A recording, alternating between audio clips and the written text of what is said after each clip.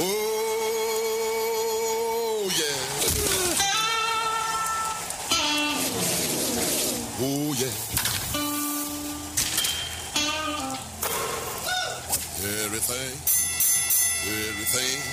Everything gonna be all right this morning. Live from the Delta Media Studios in Upper Lafayette, here is the producer extraordinaire, Hannah Five Names, and your big, bald, beautiful host, Raymond Parks III, better known as RP3.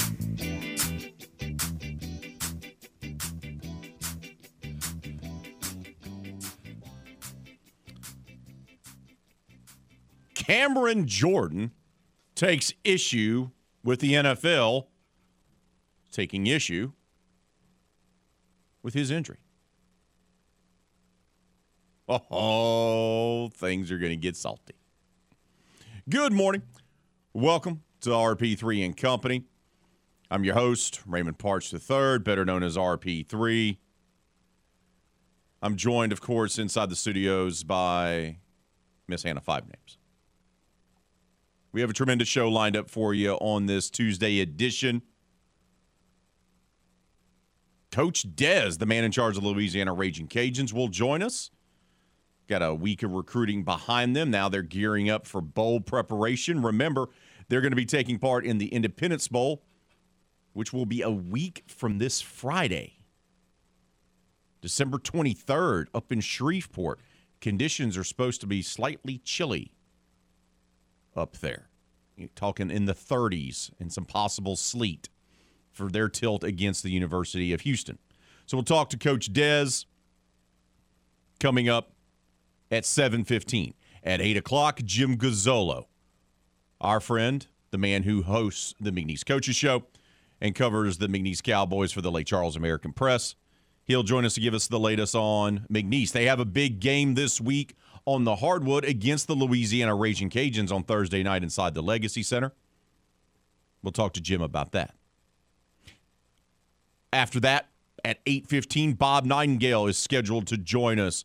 Winter meetings in the books. Trades are happening left and right. Free agent moves are still happening. Give us the latest on Major League Baseball's offseason. The award-winning columnist reporter from USA Today will join us. And then at 8:30, Ali Cassell, our buddy from the Bird Rights, the hottest team in the NBA, New Orleans Pelicans. We'll get the latest on Zion and company from Ali. So that's who we have lined up for you today. Of course, we'll talk about the Louisiana Raging Cajuns win on the hardwood last night inside the Cajun Dome versus Louisiana Christian. And, of course, we'll get to your phone calls. Game hotline's always open. 337-706-0111. That's 337-706-0111. We're going to lead off today talking about Cam Jordan.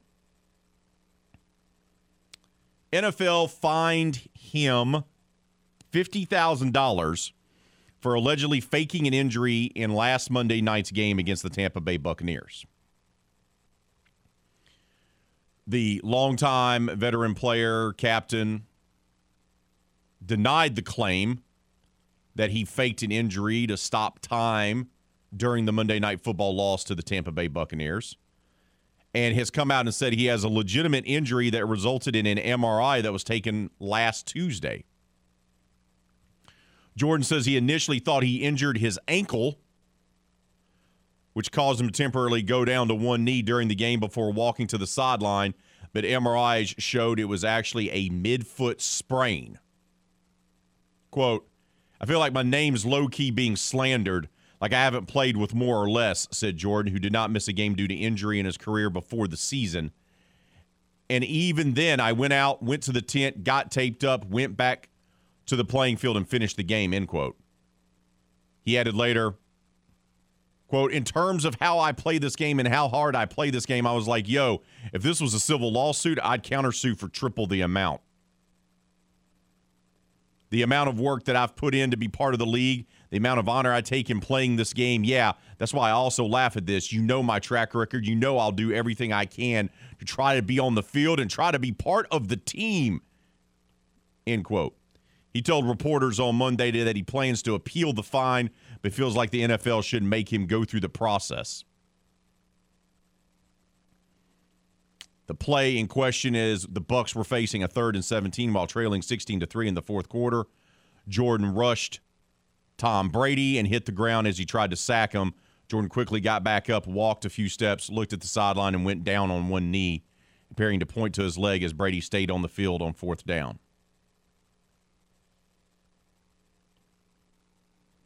Brady initially appeared to want to go for it on 4th, and Jordan left the field with athletic trainers and went to the sideline. The Saints, in addition to Cam Jordan being fined $50,000, the Saints were fined $350,000. Coach Dennis Allen, $100,000. Co-defensive coordinator Ryan Nielsen, $50,000, and Jordan $50,000 for their roles in the fourth quarter delay. So the NFL fined the Saints $350,000. Dennis Allen $100,000. That's $450,000. Then an additional $50,000 for the defensive coordinator and $50,000 for Cam Jordan. So $550,000 in fines for what they allege is a fake injury, even though the player had to get MRIs done the following day. And shows that he actually has a sprain.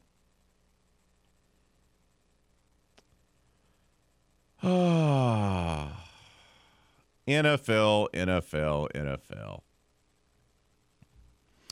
Jordan says he didn't even know there was an issue until his agent called last week to tell him a fine was coming. And even then, he initially thought the fine was meant just for him. He thought initially he was going to get fined for hitting the quarterback. Oh, man. What are we doing here? Does the NFL not realize that the Saints love having guys play with injuries? So that if he's playing and they think they faked the injury, he probably does have an injury, but they just want him to play anyway? Because we don't know how to take care of our guys correctly? How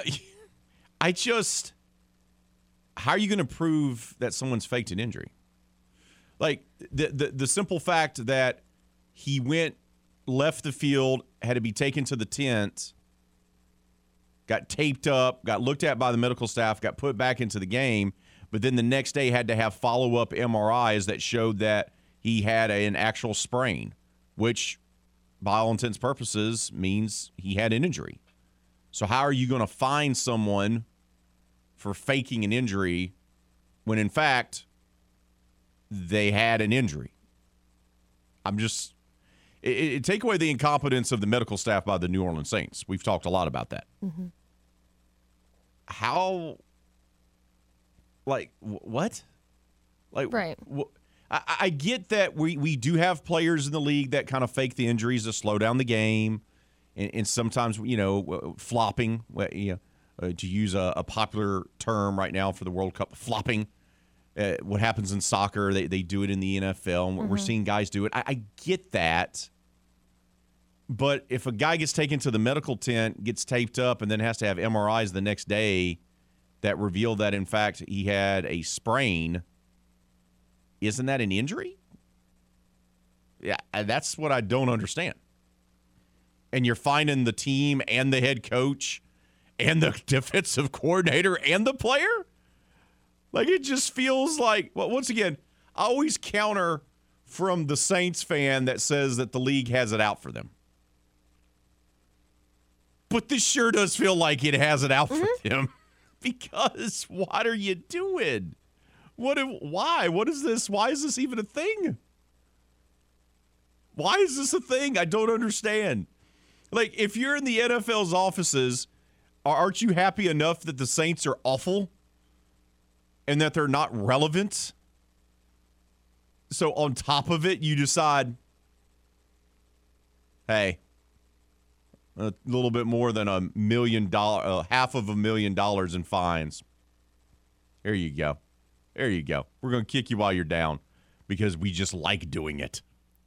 Somebody tweeted out and was replying to Cam Jordan, what he tweeted before. I don't know. I can't find the first tweet. But the guy's like, why are you acting like you are a victim? You took directions. You got caught on camera. You faked an injury. Now it's time to pay up. You may not like it, but those are the rules from the NFL commissioner. So Cam Jordan comes back and says, to be 100% transparent, what I thought was a low ankle sprain ended up being a 5th metatarsal sprain after the game. Took my cleats off, hurting. The MRI next day revealed more than that than I thought it was. But thanks, Dr. Ford, for telling me I faked something. Oh, man. Like, yes, did the guy get up, thought he was hurt, realize that Tom Brady was still on the field and go, I'm taking my knee to get my injury checked out? Yes, because he didn't think that Tom Brady's going to go for 4th down. So he's like, he's going to go try to get the field goal, or he's trying to punt. So he's going to go and be able to make it in the next play. But he couldn't. So he said, I'm taking my knee now, and I'll get checked out. I just don't understand why any of this is just needed. Like, a conspiracy, so the NFL believes that the head coach, first of all, to believe that Dennis Allen is that competent to be able to pull off something like this is mind-blowing to me that the NFL believes this. So the head coach, the defensive coordinator, the team, and the player all colluded, if you would, to come together to fake an injury while being up 16-3 in a ball game. Really? Really? Really? He can't even get the ball into the playmaker's hands, and you think you can have the whole pull off of fake injury? Yeah, nah, fam. He does. They don't even know how to properly utilize their running backs.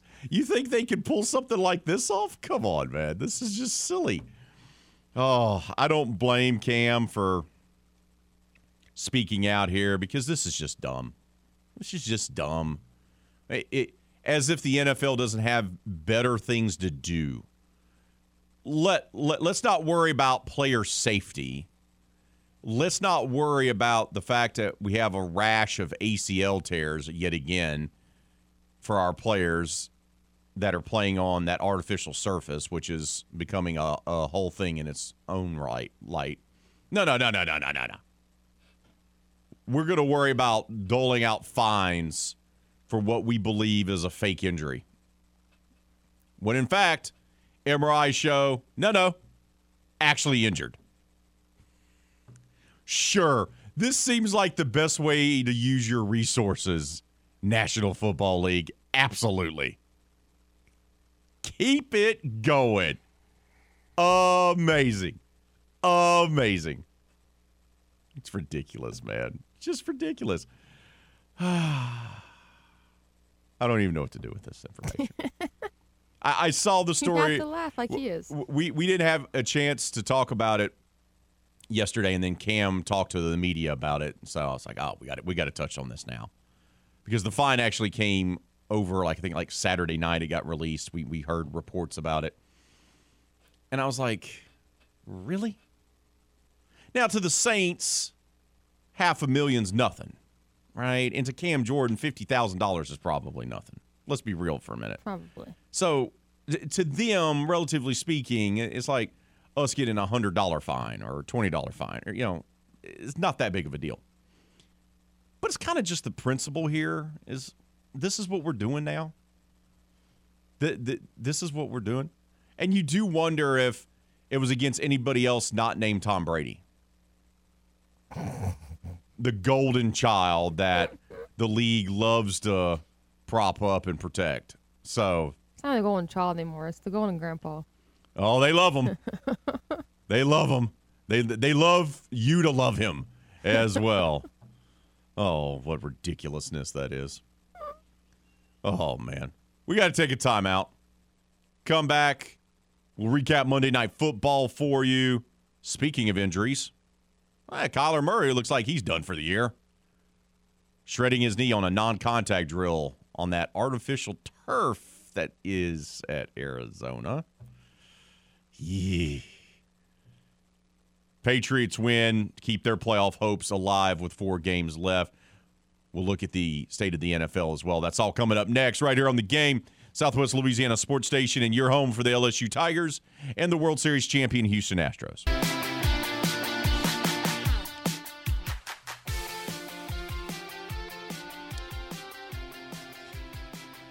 The Game, 103.7 Lafayette and 104.1 Lake Charles wants to hook you up with tickets to a special sneak peek of the new Whitney Houston biopic, I Want to Dance with Somebody. That's right. You can see it before anyone else by simply texting Whitney to 68683. That's Whitney to 68683 to score a pair of tickets for a special sneak peek December 20th at the Celebrity Theater in Broussard. It's the I Want to Dance with Somebody sneak preview brought to you by A. Bryan's Jewelers and the Game Southwest Louisiana Sports Station. We'll have our poll question of the day up for you shortly to vote on, and it's about Cam Jordan. Now, some of you believe that maybe he did fake his injury and he was kind of milking it a little bit there. Others do not, so we want to leave it up to you. We want to hear from you on this. Do you believe Cam Jordan was faking his injury, yes or no? Straightforward type of poll question today. Want to hear from you. Go vote. Leave your thoughts on Facebook and Twitter. And Hart already chimed in even before we had the poll question up. I don't know if y'all saw, but they hit Jesse Bates and the Bengals with the same fines for injury faking during a Chiefs game. This one's a little bit more legitimate because Bates was standing up fine in the end zone while players were subbing in and out, then just dropped down. So I do believe you have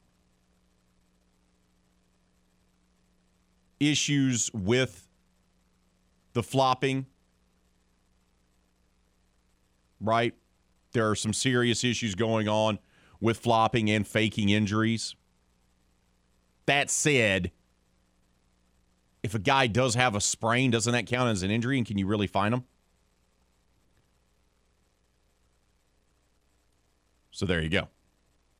So keep those votes coming on our poll question of the day. Leave your thoughts on the Twitter and the Facebook. Just make sure you keep it clean for the kids. Okay? Let's head over and talk a little Monday Night Football. Arizona, New England, neither one of these teams is great. Cardinals are having yet another disappointing season. Right? They're having another underperforming season under Cliff Kingsbury, which is not a surprise because he had underperforming season after season as the head coach at Texas Tech. And now he's doing the same thing in the NFL. 4-9 on the season the Cardinals are, and they're 1-7 at home. What?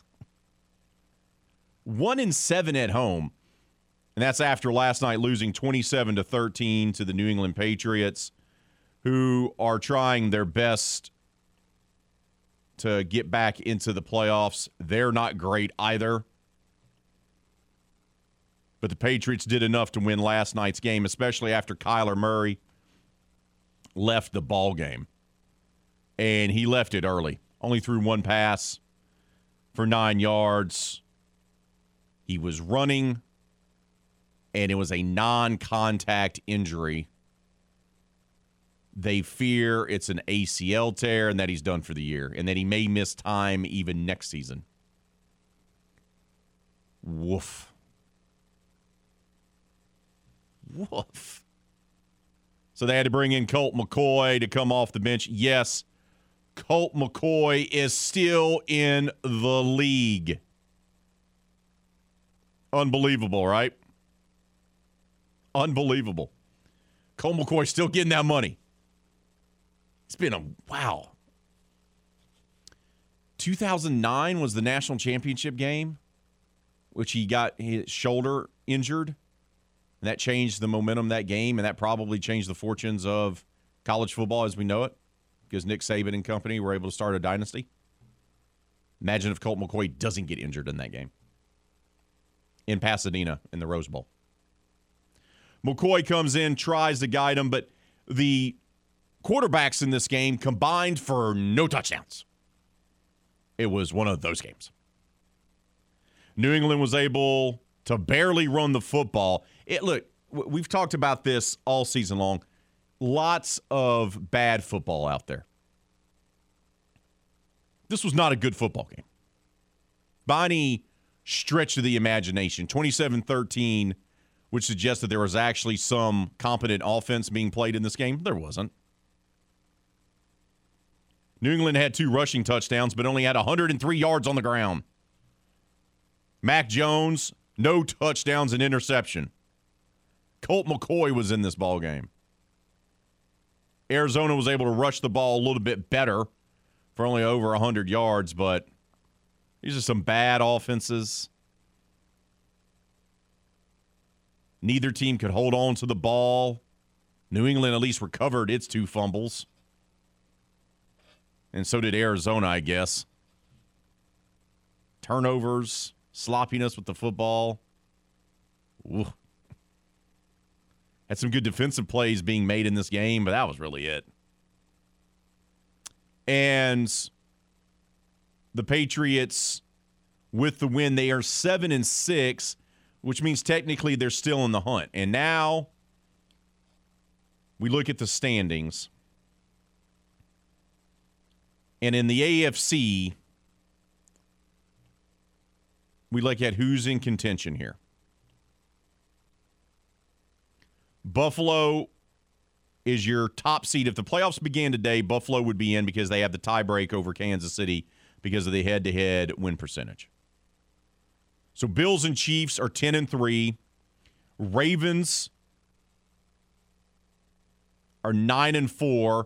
Have the tiebreak over Cincinnati. Tennessee, despite being 7-6 and look like they're fading towards being a team with a losing record, they still lead the AFC South. Dolphins are in as well. Patriots are now in the 7th spot. Chargers. You have the Patriots, the Chargers, the Jets, all at 7-6. So the last 4 weeks of the season in the AFC are going to clean these things up. It's going to help decide the division for the AFC North. And then are the Titans going to be able to hold on to win the AFC South? Jacksonville's their only real threat, but Jacksonville's 5-8. In the NFC, Eagles already have clinched a playoff berth. Minnesota, despite getting beat up by Detroit on Sunday, they look like they're going to be in at 10-3. Then you got San Francisco at 9-4, leading their division. Tampa Bay leads their division, 6-7. Cowboys would be a wild card team at 10-3. The Washington Commanders are 7-5. The Giants 7-5. Seattle 7-6. And Detroit, don't count out the Lions, they're only 6-7. So we have some meaningful games coming down the stretch here in the final 4 weeks of the season. But the Cardinals are out of playoff really contention. They have not technically been eliminated based on math, but, let's just look at the standings. They're not going anywhere. They're right there with the Saints at 4-9 and the Rams 4-9, inching closer and closer to being eliminated. The only team eliminated in the NFC, the Chicago Bears. They're in the full rebuild mode.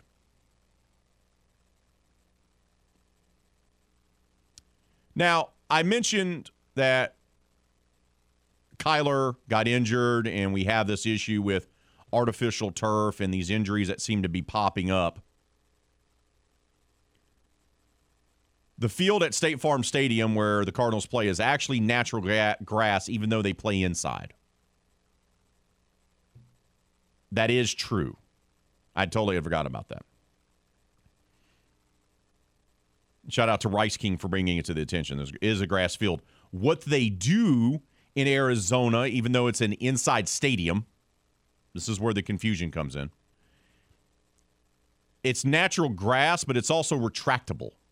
So the field is retractable in Arizona. Hannah's shaking her head. This is why I took the opportunity. Because, so it's in what they call a deep tray. and it's rolled inside the venue on 546 steel wheels for Cardinals games, and then is put outside for concerts or other events. The process to roll the field in takes about 70 minutes. So when they have a football game, they take the hour and some change to set up the mechanism, set up the motors, and they roll the field into place. And when they're not playing football, they just have it sitting out in the parking lot in the desert heat. You're watching a video, aren't you? I had us watching a video about it. If I'm confuzzled, I need to see pictures or something. So I'm watching a video. And it slowly inches its way. It's kind of weird, though. It's kind of weird. I like the turf, being brought in, the natural grass being brought in. It lets it get all nice and hot outside, and then you just roll it in. Which is like, okay. So that is natural. But still, doesn't it feel like we're having a rash of ACL and MCL injuries in the NFL the last couple of years? It does feel that way. And I don't know if the artificial turf makes a difference. Some players feel like it does. Others say you need to be on natural grass. But then, well, look at Kyler Murray. That was on natural grass. And he still had a non-contact injury and shredded his knee. I don't know. I mean, I remember there always being injuries like that. And back in the day, if you had an ACL injury, your career was over because they didn't know how to repair it to get you back to being an active player again. But I don't know. It sure does seem like we're seeing a lot more of those type of injuries. I could be completely wrong. Maybe it's just more amplified now because of the era that we live in and constant replays and everything being shared on social media. So maybe there's actually not more ACL injuries and MCL injuries in the NFL. Maybe it just appears that way. I don't know. But Kyler is more than likely out, and the Cardinals didn't have a chance anyway. We'll see if they actually get rid of their coach, Clifford, and see if he's going to get the boot. Because I've said before that Arizona job would be pretty appealing to a certain former New Orleans Saints head coach. Just saying. We got to take a timeout. When we return here on RP3 and Company, Hannah is still amazed by the field being inched in, rolled in inch by inch there in Arizona. When we come back, Louisiana Raging Cajuns get a win last night inside the Cajun Dome before they have to head out this week to Lake Charles to take on McNeese. We'll talk about it, recap it for you, and hear from the Cajuns themselves. That's all coming up next right here on The Game, Southwest Louisiana Sports Station, and your home for the LSU Tigers and the Houston Astros. Tune in every weekday at 8:15 a.m. and 3:15 p.m. for the LSU Sports Update, presented by Tibbs Trailers here on The Game. 103.7 Lafayette and 104.1 Lake Charles, Southwest Louisiana's sports station.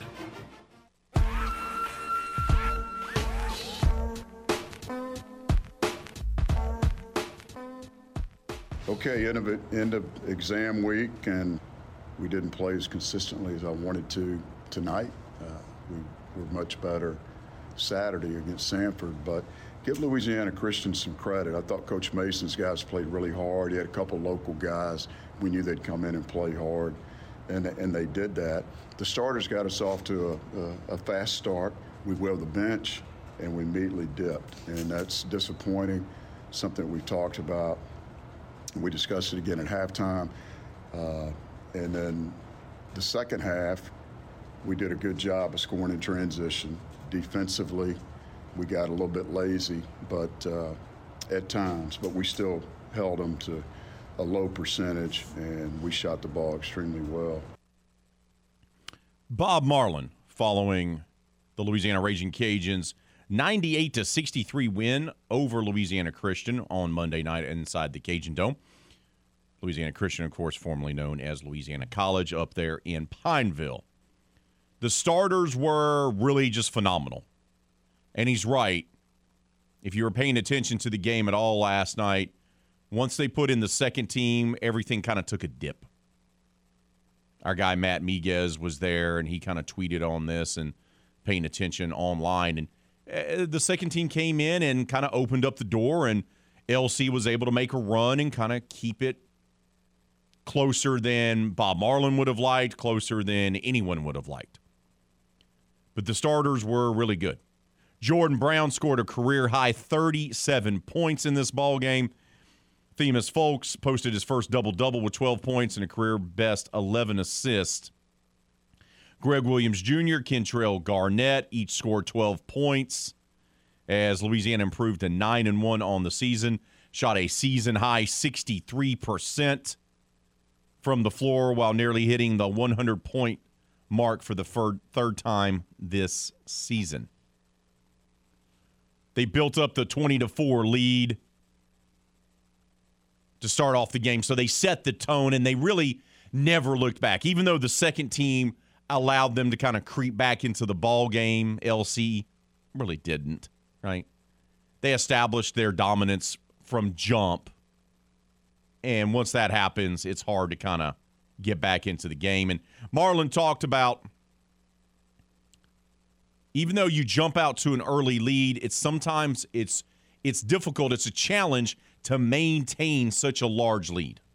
It is. And then we go to the bench, and the other guys, Mike Thomas didn't play as good as I wanted him to, and Isaiah came in and gave up a bucket, and it was a team bonding right there. It was a little bit of everybody that didn't do their job, and that's what we talked about during the timeouts. And I got vocal with them.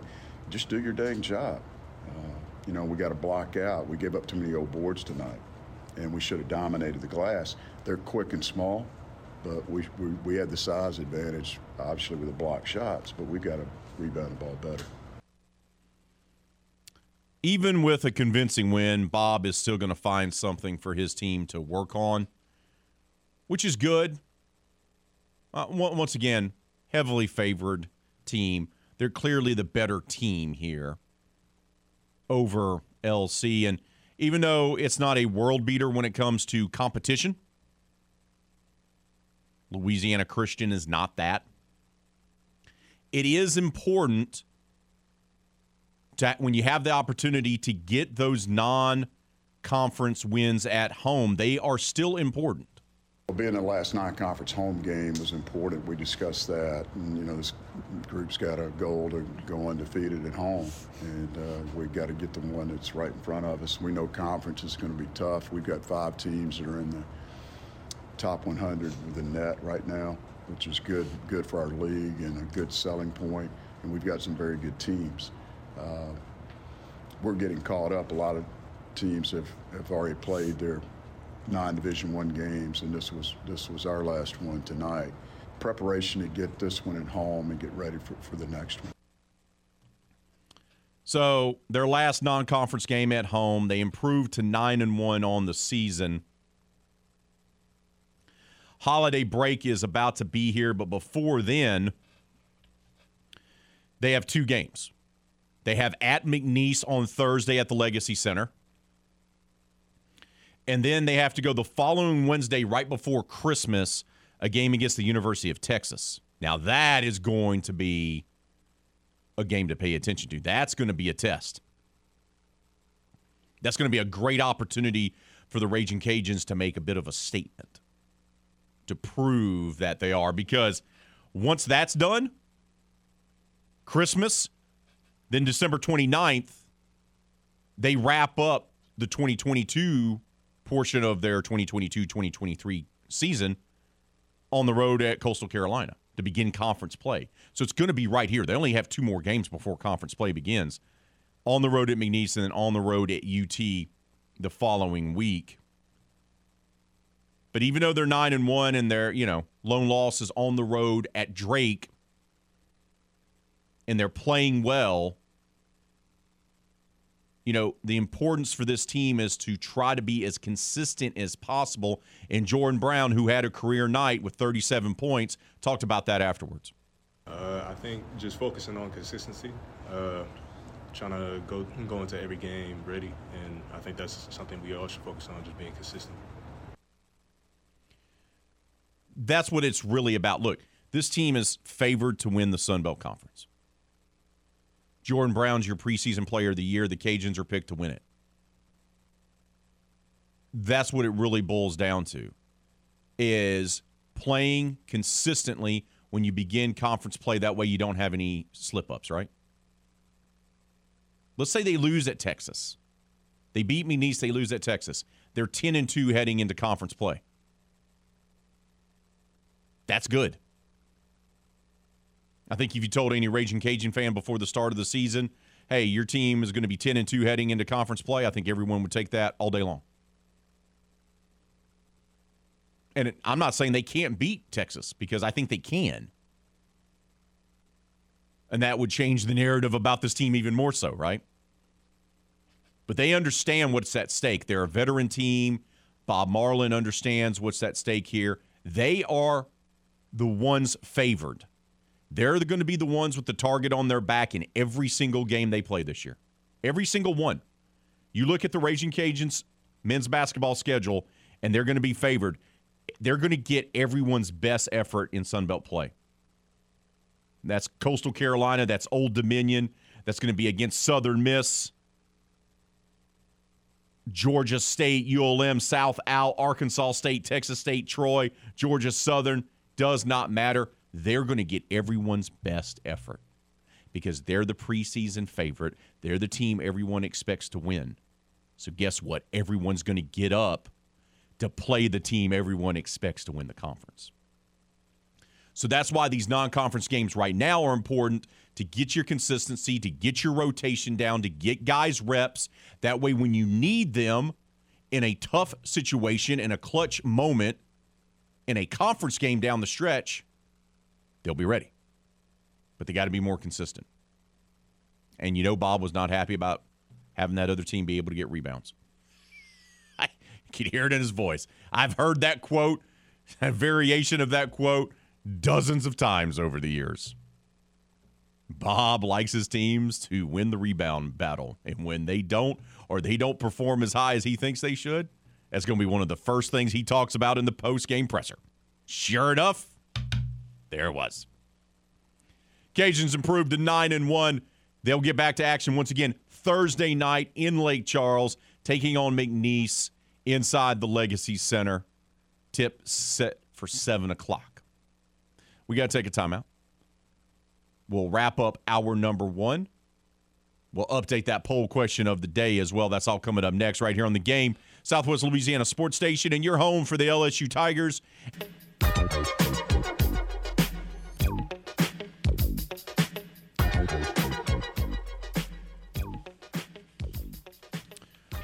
Oh, The Game, 103.7 Lafayette, 104.1 Lake Charles, wants to stuff your stocking with a $500 Visa gift card. That's right, $500 Visa gift card. That could come in handy for those last-minute Christmas gifts, couldn't it? Oh, yes, it could.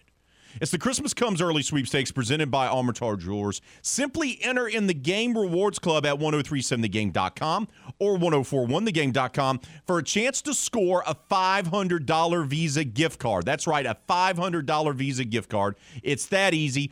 It's the Christmas Comes Early sweepstakes powered by Armitage Jewelers and The Game, 1037 Lafayette, 1041 Lake Charles, Southwest Louisiana Sports Station. Fellas, I'd try to go win this right now, because I know some of you out there listening on this glorious Tuesday morning have not gotten your lady something. It's December 13th, and you still haven't got your lady something. And maybe you spent too much money on your fantasy football league. Or maybe you spent a little too much money betting on some games. And now you don't have the money to buy your lady a nice gift. This is why you got to take care of the Christmas Comes Early sweepstakes. Go enter to win. You'll have that $500 Visa gift card, and that way you can take care of your lady, and she doesn't have to know that you waited until the last minute to get her something. Okay? It'll be our little secret. And I promise Hannah won't tell her either. Poll question of the day. Do you believe Cam Jordan was faking his injury? Yes or no? Right now, 70% of you say no. 30% say yes. And I have the same GIF on this poll question on Twitter shared by 3 of y'all. Unbelievable. John Paul, Cajun Daddy, JPK the OD, and Darren all shared the Vince McMahon GIF with Roger Goodell's face on it. And I'm here for it. JPK the OD tweets, does it matter? The real question is, isn't it funny that the NFL chose to use the Saints to make their statement on the matter with a mega fine? Hashtag Roger the Clown hates the Saints. John Paul, Cajun Daddy says, absolutely not. The Saints are just in the position where any hate that the NFL can push, Roger will make sure it is done. The Saints screwed up Peyton Manning's swan song with the Colts, and Roger has never forgiven them. Todd on Twitter says, whether he was or not, I've never seen such hefty fines for something that has been a problem in the league for years. Ralph Bergeron says, it made no sense to fake it with the score time down scenario. None. Once again, they were up, 16-3? It was third down had just gotten done, and the Saints were up 16-3.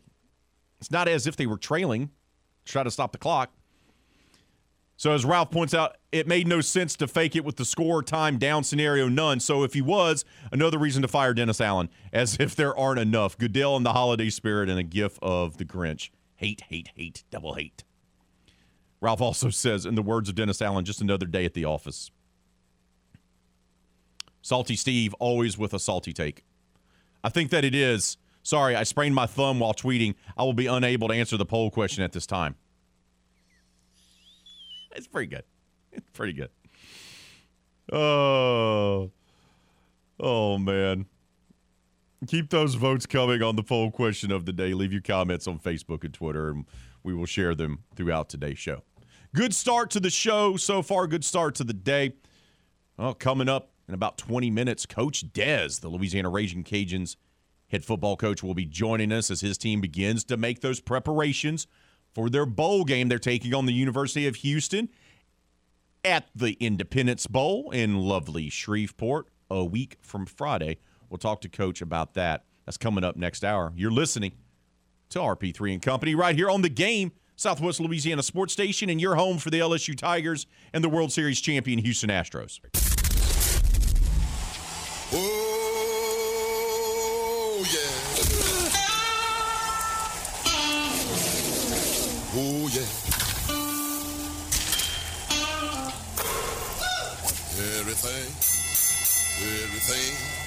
Everything gonna be all right this morning. Live from the Delta Media Studios in Upper Lafayette, here is the producer extraordinaire, Hannah Five Names, and your big, bald, beautiful host, Raymond Parks III, better known as RP3.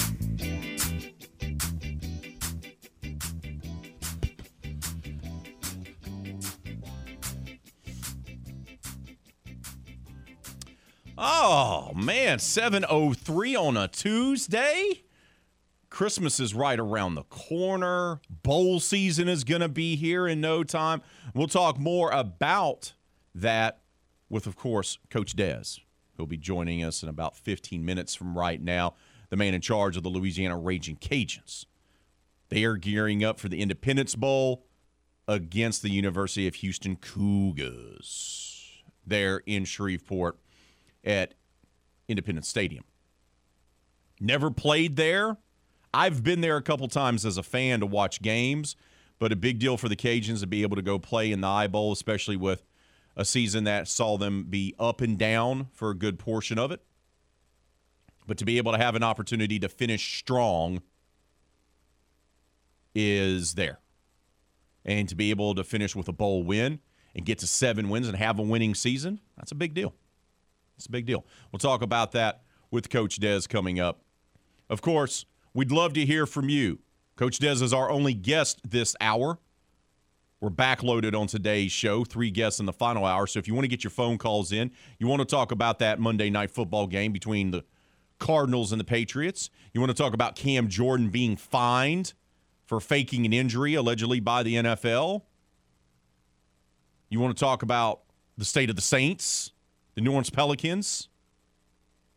We'd love to hear from you. Hotline's always open, 337-706-0111. That's 337-706-0111. Cam Jordan talked to the media. He thought it was first a joke that he was being fined and then realized it wasn't when his agent informed him that he was being fined $50,000. How it boiled down, $100,000 to head coach Dennis Allen, $50,000 to defensive coordinator, $50,000 to Cam Jordan, and then $350,000 to the Saints. So more than $500,000 for allegedly faking an injury. Now, Cam says he thought he had an ankle issue. Ends up, MRI said that he had a mild sprain. Look, I watched the game live. Do I think he was faking an injury? No, not really. It doesn't make sense to fake an injury there. It doesn't make any sense. It'd be different if you were trying to slow down a 2-minute offense by Tom Brady. That would make more sense. But they weren't. Third down had just come and gone, and Tampa Bay ended up punting. And the Saints were up 16-3. There's no rhyme or reason or benefit to do it. Look, I don't know Cam Jordan from this desk. I don't. But it doesn't seem logically to make any sense to fake an injury in that time. There's no benefit. There's no added advantage of faking an injury to try to stop because they were about to punt. That's just me. Some of you may disagree. And, of course, want to let you know that you can share your thoughts with us, as always. Facebook and Twitter. You know, the Facebook isn't getting as much love. Why is that? Great answer. Great answer. Are you still watching the video? Have they got to the point where the field is actually inside State Farm Stadium now? Yeah, I've watched like 5 videos now. I understand how it works. I still think it's dumb, but it's dumb. So why do you believe it's dumb? This goes back to another injury, one that happened last night in the Monday Night Football game. We were talking about it earlier, where Kyler Murray, non-contact injury, looks like he shredded his ACL, and he's going to miss the rest of the season. Is probably going to miss a significant amount of time next year, early next season, which is a huge deal for the Arizona Cardinals. And I made the offhand remark that says we've had a lot of issues with injuries, knee injuries in particular, on artificial turf. And then someone said, hey, State Farm Stadium, actually, even though it's an inside stadium, they have real grass. And I had forgotten that they actually keep their grass outside. And then they roll it in on like 576 metal rollers. And they roll it into the stadium and then lay it down. yeah, but 0.7 miles per hour. And it takes 43 seconds to open the little door for it to go under. It takes, well, you timed it. Nice. No, it says it on the video. I found that information out for y'all guys. You're welcome. I don't know. It It's just seems like an redundant. extra step, Yeah. right? It seems extra. Well, once again, you're out in the desert, and they're really out in the desert. Like, the stadium is outside. It's in technically Yeah. Glendale, but if you see an aerial shot, there's nothing around it but desert. So I guess they keep it out there to have the natural grass feel, and it can grow in the sun. I would assume they put it inside the facility during the summer so it doesn't burn out, right? It doesn't dry out. I have questions. How are they hydrating it? How are they keeping it? Right. How do you keep it to where it's still green and it's not like yellow? And If they it just put it in rains, the how do you parking know if it lot? rains? They just put it in the parking lot? Do they have a sprinkler system in the parking lot that keeps it, keeps the grass healthy? Or do they just have a bunch of workers out there with little buckets pouring water on it all day? Well, if you look at it, if in the video, if you look at it, it's on like 2.5 feet of the rollers, the platform underneath it. It's like looks like at least 2 feet, and then on top of it, there's the field. So the field goes in, and it's already technically off the ground. So they're already off the ground when they're playing games there, which makes to me no sense. They already can't have balance and can't keep on their own 2 feet. That's why we have so many damn ankle injuries. And so, one, that's dumb. And two, then you have to go and you're like, oh, it may actually somehow rain. Like there's, I don't know, once in a blue moon type thing. Then you have to think about got to roll that thing in. It takes a while. And rain is very unpredictable. So if it does actually end up raining in Arizona, when are they going to go and realize they got to take the grass in? When then you go and you have that, but then it makes it easier for like concerts. But like I feel like the concert people make so much money and they pay so much money to use these like arenas and stuff. Then they have the money to put down a little platform, things like they do for other stadiums to have concerts in there. So just an initial. My initial thought is okay. Well, you take it out for concerts, great. So you're putting it in the parking lot, which means you're taking up parking spaces exactly for the concert. So say Garth Brooks is playing a sold-out show there in Glendale at State Farm Stadium, then you've eliminated a large portion of your own parking lot, which means you can't sell as many tickets? I guess they just put them all in the desert. Maybe platform comes from under the desert ground and this is there's why parking lots. I don't know. This is why you shouldn't have NFL franchises in Arizona. I remember, I'm old enough to remember when the Cardinals were actually in St. Louis. Yes, the Arizona Cardinals franchise. With St. Louis Cardinals, those guys? What? Yes. They're by each other? That's crazy. Yes, they were both in St. Louis. And before then, the Cardinals were actually in Chicago. Oh, jeez. Yes. Now, that was well before my time. But I'm not that old. But I do remember that the Cardinals were always in St. Louis. I remember that as a kid. Were they using these phones? Yes. And people think we have caller ID. We don't have caller ID, guys. We have one above the rotary phone. Yes, we have an old school phone. You should tell people all the time. You should take a photo of it and say, just to show you guys we don't have caller ID, this is the phone we have.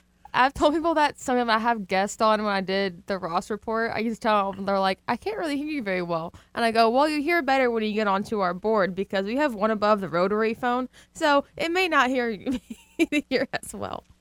But yes, it's dumb that they have. There we go. Hannah grass. says it. There we go. They probably have some kind of irrigation system underneath it and the big, huge platform they're sitting on top of. It's probably fancy. I don't know. It's fancy. Or they just have a guy out there with a water hose. That's his job all day. Like just the guys that are on the softball field, they gotta like wet the plate. Yeah. Just hosing down the field. State-of-the-art billion-dollar facility, and there's just a couple guys with hoses out there just hosing it down. Can pay like $5. We got to take a timeout. Oh, man. Keep those votes coming on the poll question of the day, though. We want to hear from you. Leave your comments on Facebook and Twitter. But right now, we're going to take a timeout. When we come back, Coach Dez, the man in charge of the Louisiana Raging Cajuns football program, will join us. That's coming up right here on The Game, Southwest Louisiana Sports Station, and your home for the LSU Tigers and the Houston Astros. 180! What's up? Raging Cajuns head football coach Michael Desimo joins RP3 and Company to talk all things Vermilion and White. Woo! It's time for hashtag UL Culture with Coach Dez.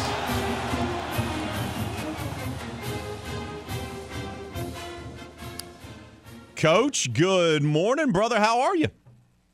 I'm good, Raymond. How are you? I'm actually boarding a flight right now, heading out on the road recruiting. So, always working, always grinding, brother. There's a little noise in the background. Nah, don't worry about that. I appreciate you making the time. But all right, so let's get to it. So obviously, you're still out there recruiting.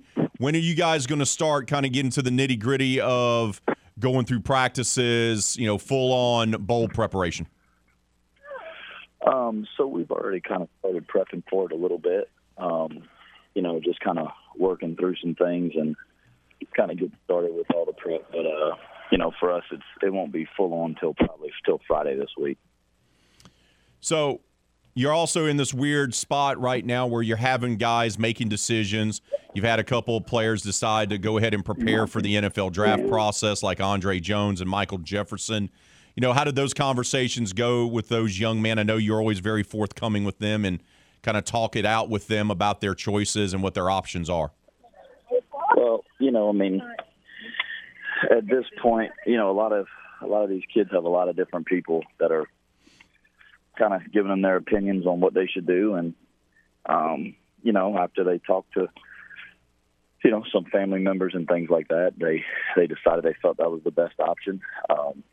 So we just give them the information that we have from the scouts and from the agents that we've worked with in the past. And, it's not our decision to make. And I tell them that, I tell them it's not my choice. It's, it's theirs, and that, they've got to make the decision for themselves. So, those guys decided that was the best thing that they wanted to do. They felt that was the way the direction they wanted to go right now. So, we support them and wish them nothing but the best. But like I told them, I'd rather know now so we could get these other guys ready to go out there and go play. And I told our team, whoever wants to play in this game, whoever gets on this bus to go over there, we're going to get them ready and we're going to go play well. Every team is dealing with that kind of right now, right? Guys preparing for the draft process and everything like that. And you guys are no exception with that. But you're right. This gives younger players an opportunity here to step up and show not only their teammates, but also show you and your staff what they can do. And this also gives you an advantage because you get to learn a little bit more about your team heading into the spring and what you have and what you don't have, right? Well, absolutely. It's like anything. You can focus on the advantages and the positives of it, or you can focus on the negatives and complain about something that's not going to change. So for us, this is all a little bit new, with kids kind of doing this at all levels. It used to be a very select few schools and very select few kids that would do that, but it's just changed a little bit, and it's become kind of a normal thing. So for us, we're just going to focus on what we can control and get out there and get ready to go get those guys ready that'll be back next year. Recruiting while you're getting prepared for a bowl game. You've done this before as an assistant. How difficult is it, and how much help do you need with your schedule all the time, Coach, during this kind of weird time of the year heading into signing day and everything like that? Well, it takes a lot of people to make this deal work. You're merging a lot of schedules. We have a ton of people in our office that do a great job. Annadelle handles my flight and things like that, and she's been phenomenal with all of that. Will Myers helps us merge all the coaches' schedules and how we're going to do it. A lot of communication back and forth between us and the staff. Obviously Troy getting ready for the bowl site visit and all that. He does a great job with all that. So just a lot of communication. This time of year, there's a lot of irons in the fire, and there always are. And, this time of year is whenever it kind of gets a little bit crazy too. You got some kids that are, last-minute surprises, whether that be good or bad. That's kind of this time of year, and that's part of the deal. So we're, just trying to navigate it all. We're talking with Coach Des, the man in charge of the Louisiana Raging Cajuns. They're gearing up for their bowl game a week from Friday in Shreveport at Independence Stadium. They're going to be taking on the University of Houston Cougars, and that kickoff is going to be set for 2 o'clock in the afternoon. Coach, now that you'll figure out who do you have and who do you not have for the game, you said you're really going to start kind of hitting the ground running with preparation on Friday, really kind of like a week out game prep type of stuff. What does the tape tell you early on about the Cougs and what challenges they present your team? They're still a very talented team. A really good quarterback who pushes the ball down the field. They've got some playmakers, especially those slot receivers. And then defensively, they've got good players on defense, especially up front. That defensive line. They've got some guys that really can affect the game. They're active. They good pass rushers. They get sacks. It's they've got some really good players, and they cause some problems. Some of the things they can do. So, we got to have a good plan for these pass rushers, and then you got to try to get some pressure on the quarterback and affect him a little bit. certainly you're going to have to get guys down on the ground in space because they got some guys that can do it out in space. Coach, we'll get you out of here with this as your flight gets ready to leave, brother. Obviously, you're preparing for a bowl game, preparing for opponent, but you guys are also playing in a game where it's pretty easy for fans to drive to. It's just a short drive up I-49. How exciting is that to being able to play in a bowl game that you guys have, first of all, never played in before, but also one that the fan base can go travel to the day of and be able to go see you guys play in person? Those things matter to me more than anything else. And, not that plays a factor in where we go, but it does matter to me because I think for our fans, I think these experiences are something that they love to be a part of too. And anytime we get to do something for the first time, it's something they get excited about. And,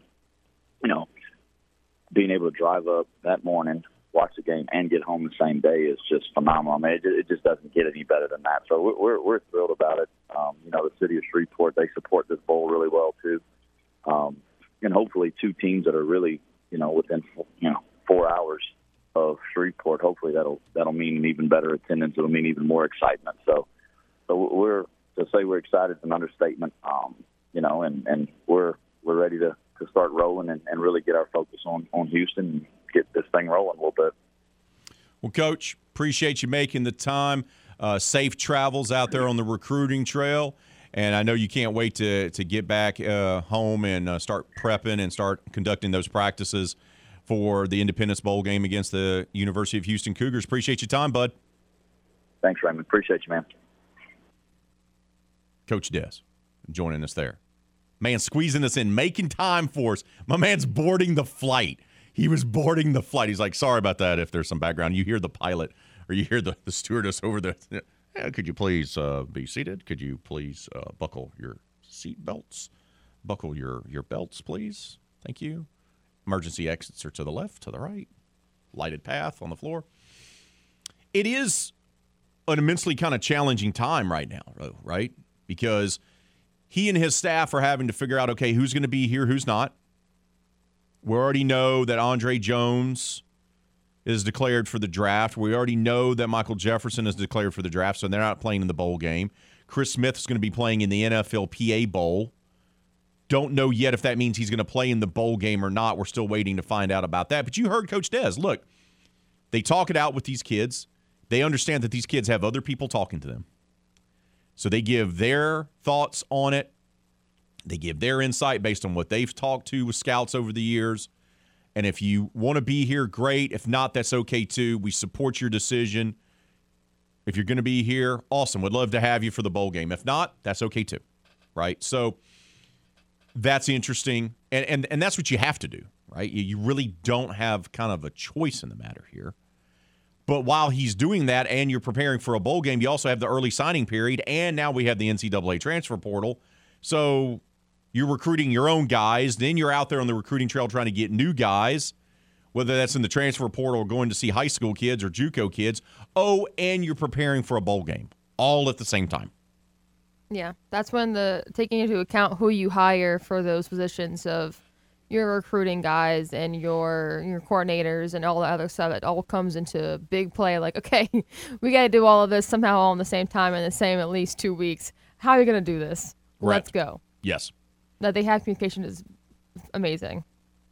And having to do that and being organized and having other people, pick up the slack, so to speak. And look, they have the opportunity to put together another really good recruiting class. Remember, they lost a ton from last year. They lost, 4 starting linemen? Mm-hmm. One of them has declared for the draft and looks like he's going to be a first-round pick for the University of Florida. Cyrus Torrance. They lost 4 starting offensive linemen. You lost a 4-year starter at quarterback. You lost 2 of your starting running backs. That's a lot. Just on the offensive alone, that's a lot. Not to mention most of the staff turned over, the video guy. Billy took everything but the kitchen sink with him. I say, half jokingly. So it took a while for this team to gel. I think you saw what this team's potential was late in the season. They got to figure out who the quarterback's going to be. That'll be a decision that'll be made in the spring. But I don't know. it's going to be interesting to see what happens with the Cajuns. And this is a big recruiting period for Coach Des and his staff, because now you've had a full season under your belt. How do you keep this thing going? And you know what positions you have. Who are you going to come out? You know you need more depth across your offensive line. You know you're going to need some guys on the defensive side of the line because Andre Jones is gone and Zion Hill-Green is graduating. So you have some guys that you're going to have to replace. How do you keep this going, right? Right. And the fact that you're playing in a bowl game helps you because it shows that you're one of the better teams in the country, even though they're only a 6-win team. It does show recruits, hey, we're good up for a bowl game. I'm coming to see you. We got a bowl game to prepare for. That's part of it as well. So this is a big offseason, if you will, for the Cajuns, and I think it's of great importance that they were able to get to a bowl game. The extra practices, the extra preparation, and being able to use that, hey, first season, yeah, but we're building something here. We want to get back to being a 10-win team next year. You can use that if you have another game to play. It's a little bit harder with recruits if you don't. So I think this is a big season, big offseason for Coach Des and his staff. Once again, appreciate him making the time for us this morning here on RP3 and Company. We got to take a timeout. When we return, we're going to talk New Orleans Saints football. That'll be next right here on The Game, Southwest Louisiana Sports Station, and your home for the LSU Tigers and the World Series champion Houston Astros. Here on RP3 and Company, we talk about the sports you know and love.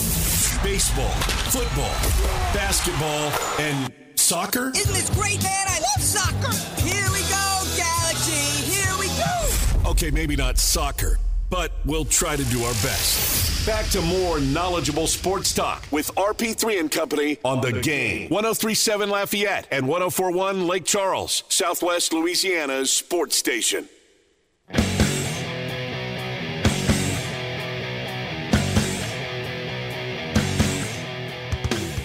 Speaking of soccer, the World Cup is on, and we're down to the semifinals.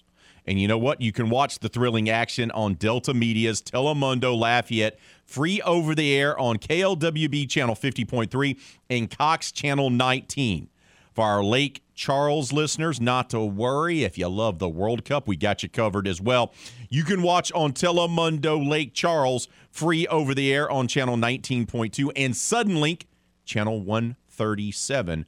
That's thrilling World Cup action on Delta Media. Don't forget to vote on our poll question of the day.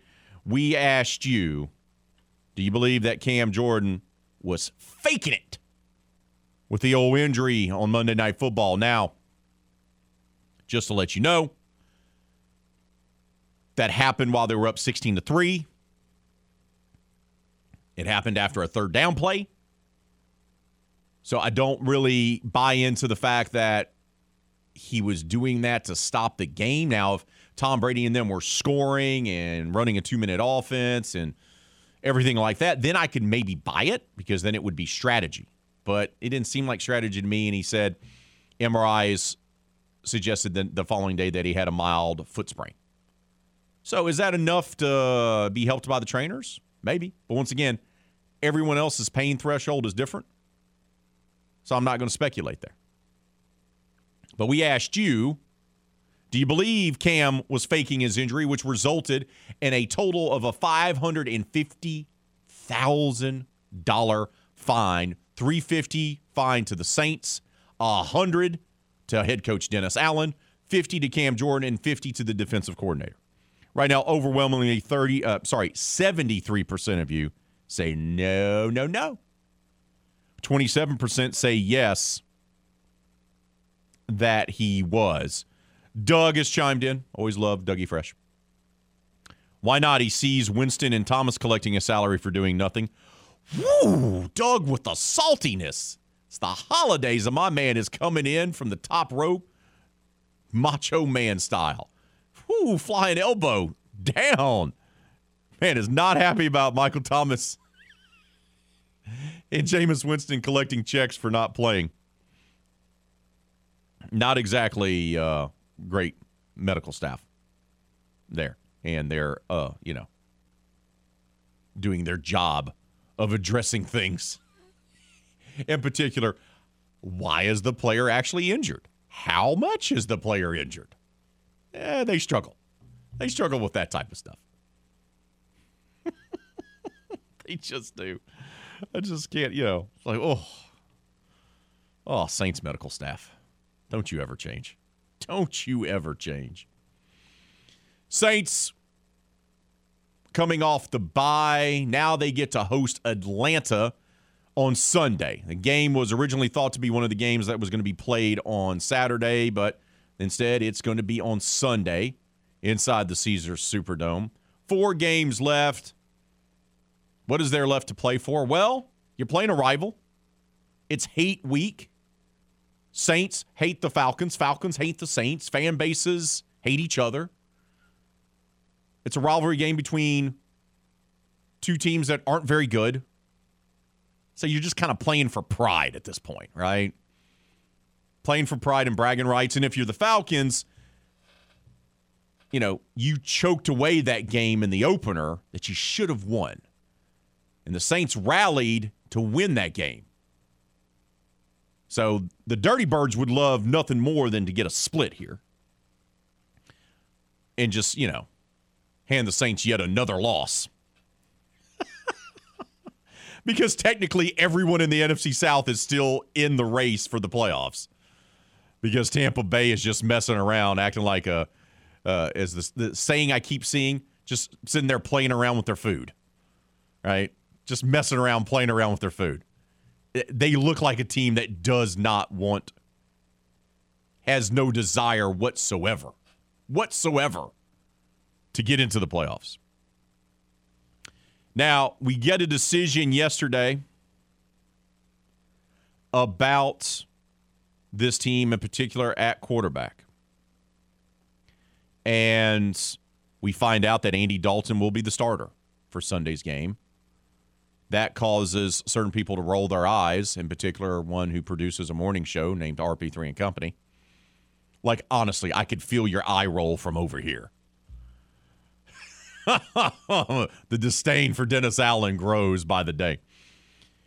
And DA was asked, hey, what are your thoughts on taking a look at Jameis Winston anytime soon? Yeah, I think we'll evaluate everything as we finish out these last 4 games, But I think, Andy's done some good things. I think we've got to do a lot of other things around him to help him, and that includes, us as a coaching staff putting everybody in better positions. If there was an award that could be given out to a coach who embodies saying nothing and embodies coach speak in the NFL, Dennis Allen has to be the front runner for that award. Like, is there anyone better at not answering a direct question with a direct answer and then just giving you coach speak dribble more than Dennis Allen? Is there anyone better? No. I think not. And he's done some good things for us, but yes, we're still losing the records. I didn't realize Dennis Allen had a lisp. He's not Daffy Duck. You made him now. You believe Dennis Allen is Daffy Duck. Okay. Yeah. There we go. I'm going to go out. We only have 4 games left, and I know Andy can get injured. For all you out there listening right now, it is 7:42 on this lovely Tuesday, December 13th. You're not seeing Jameis Winston in a game the rest of the year. No. Just go ahead and stop with all that. I know it's confusing because he put Winston out there with stress fractures in his back, but now that he's healthy, he won't put him back in. It's not a great look. The whole season's not a great look. But this man is riding and dying with the red rifle. That decision has been made. He is not coming off from that decision whatsoever. Dennis Allen is rolling with the red rifle, Andy Dalton. That is a done deal. You have to accept it. Jameis Winston ain't getting back onto the field unless something happens to Andy Dalton. unless Andy Dalton gets a concussion and he has to leave a game, Winston ain't stepping back onto the field. That's my bold prediction with 4 games left. Because if we haven't seen it by now, I don't think we're going to see it. He's not going to throw Winston out there. Even when the season's lost, even when they're mathematically eliminated from playoff contention, this man's going to trot out Andy Dalton and say, this is my guy. He does some good things. Yes, that's why we have Rose's record still, right? It's not all on the quarterback. I'm going to stop you right there. I understand you're frustrated with Dennis Allen.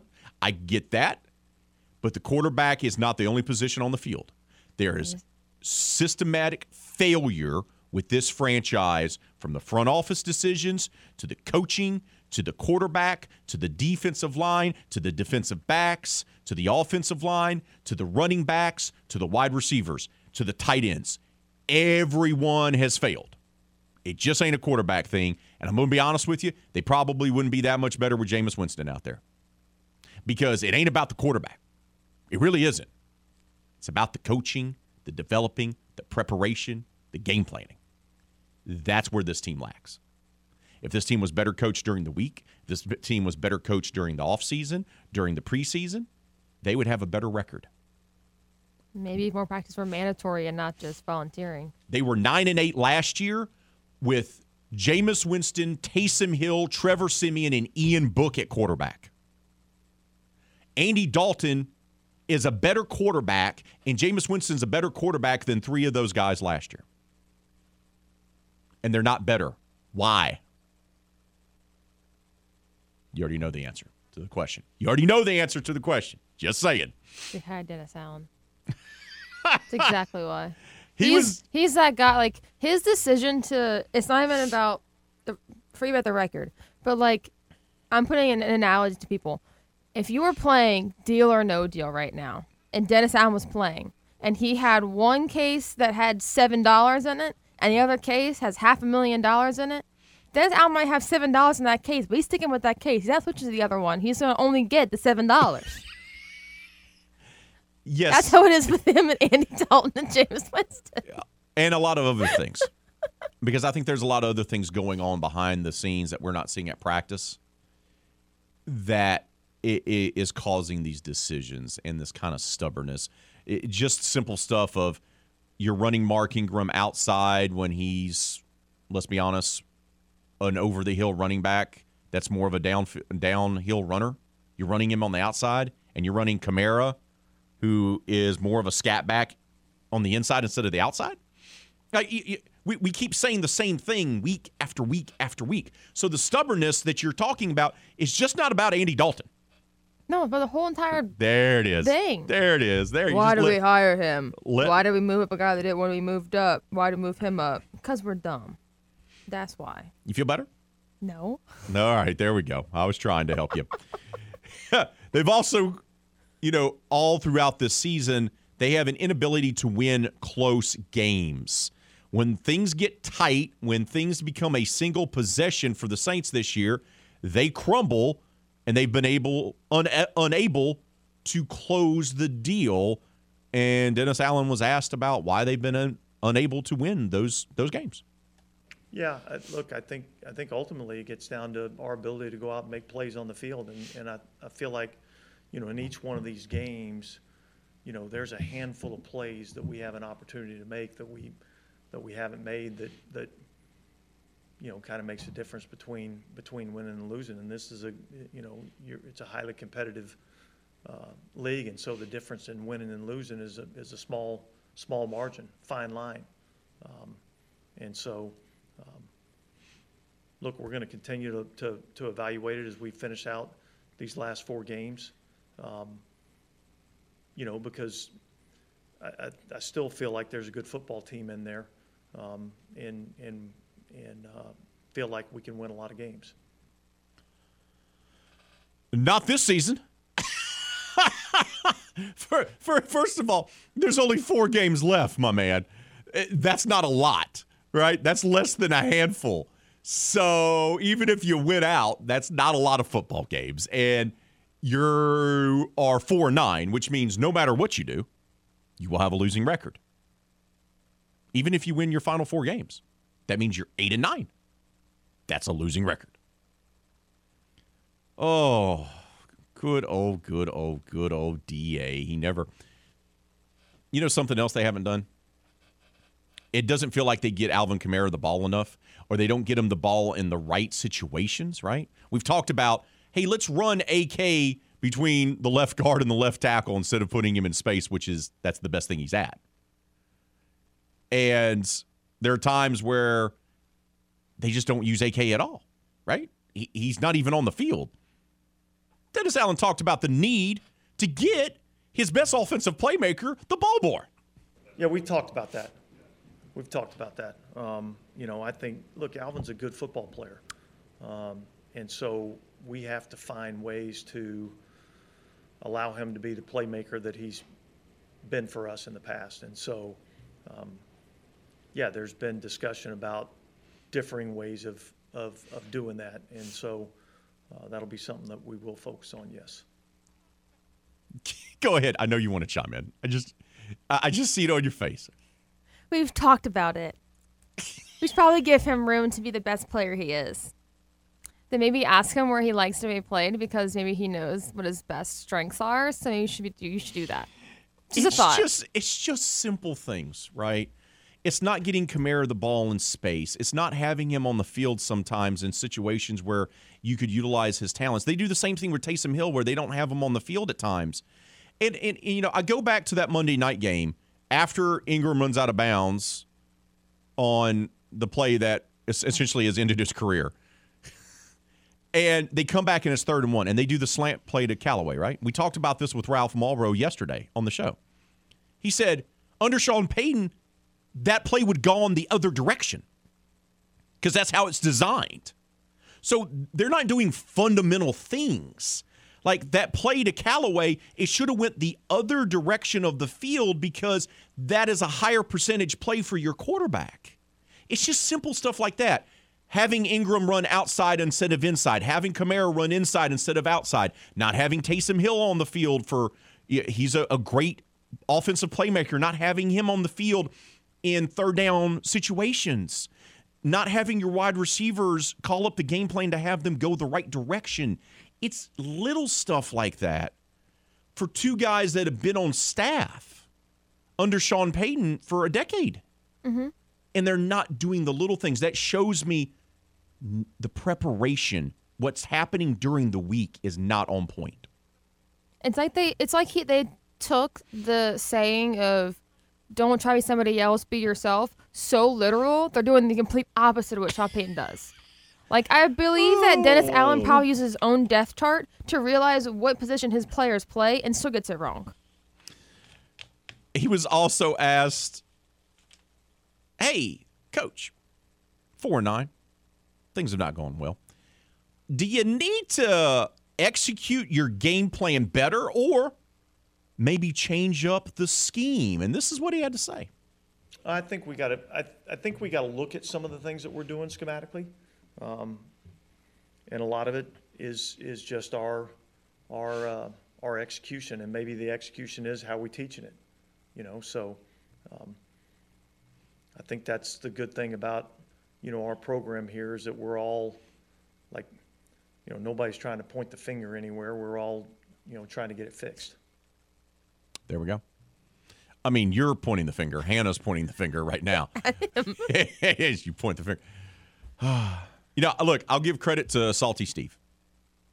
He was one of the few people that didn't think this team was going to be a playoff team before the start of the season. And he looked to the desert, to Vegas, and I want to say he had told us the over-under was 7 for the win total for the Saints. And a lot of people are like, and I even thought, well, that seems low. This team won 9 games a year ago. They may not even get to 7. Like, the Vegas guys, the bookies, the guys who know their stuff, said over-under 7 for the Saints. They may have even been wrong. This team may be so bad that it may not even reach what the bookies thought, and they thought the max for this team was 7 wins. Think about that for a second. Or don't, if that makes you brings you displeasure. We have to take a timeout. We'll wrap up hour number 2. Update that poll question of the day. That's all coming up next right here on The Game. Southwest Louisiana Sports Station, your home for the LSU Tigers and the World Series champion Houston Astros.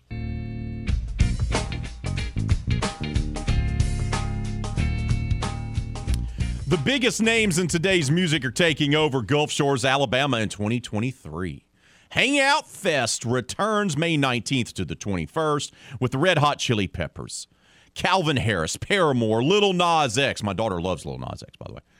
And so much more. 103.7 The Game. 104.1 Lake Charles. That's right. Guess what? We got VIP passes to Hangout Fest. Enter in our rewards club at 1037thegame.com or 1041thegame.com. VIP gives you access to exclusive viewing areas, stage side pools, hot tubs, and gourmet food. Hello. Hangout Fest is a beach vacation like no other. Find out more by visiting 1037thegame.com or 1041thegame.com today. Poll question of the day. Do you believe Cameron Jordan was faking his injury, which he was fined $50,000 for, and the Saints were fined a total of $550,000? 71% of you say no, 29% say yes. Keep those votes coming on the poll question of the day. Leave your comments on Facebook and Twitter. Just make sure you keep it clean for the kids. 2 hours are in the books. Guess what? Final hour coming up. We'll kick it off with Jim Gazzolo, the great one. That's right. Our buddy from Lake Charles, talking all things McNeese. That's next right here on The Game, Southwest Louisiana Sports Station, and your home for the LSU Tigers and the World Series champion Houston Astros. Oh, yeah. Oh, yeah.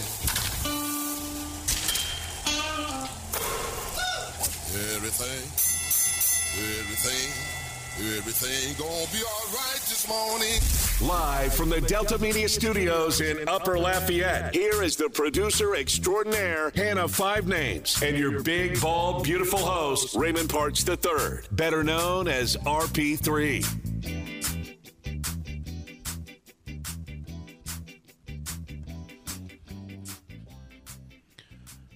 .03 on this tremendous Tuesday morning. We've had a good show so far today, covered plenty of ground, talked Cam Jordan being fined for faking an injury by the NFL. The NFL also fining the Saints. That also leads us to our poll question of the day. We've had plenty of discussion about that.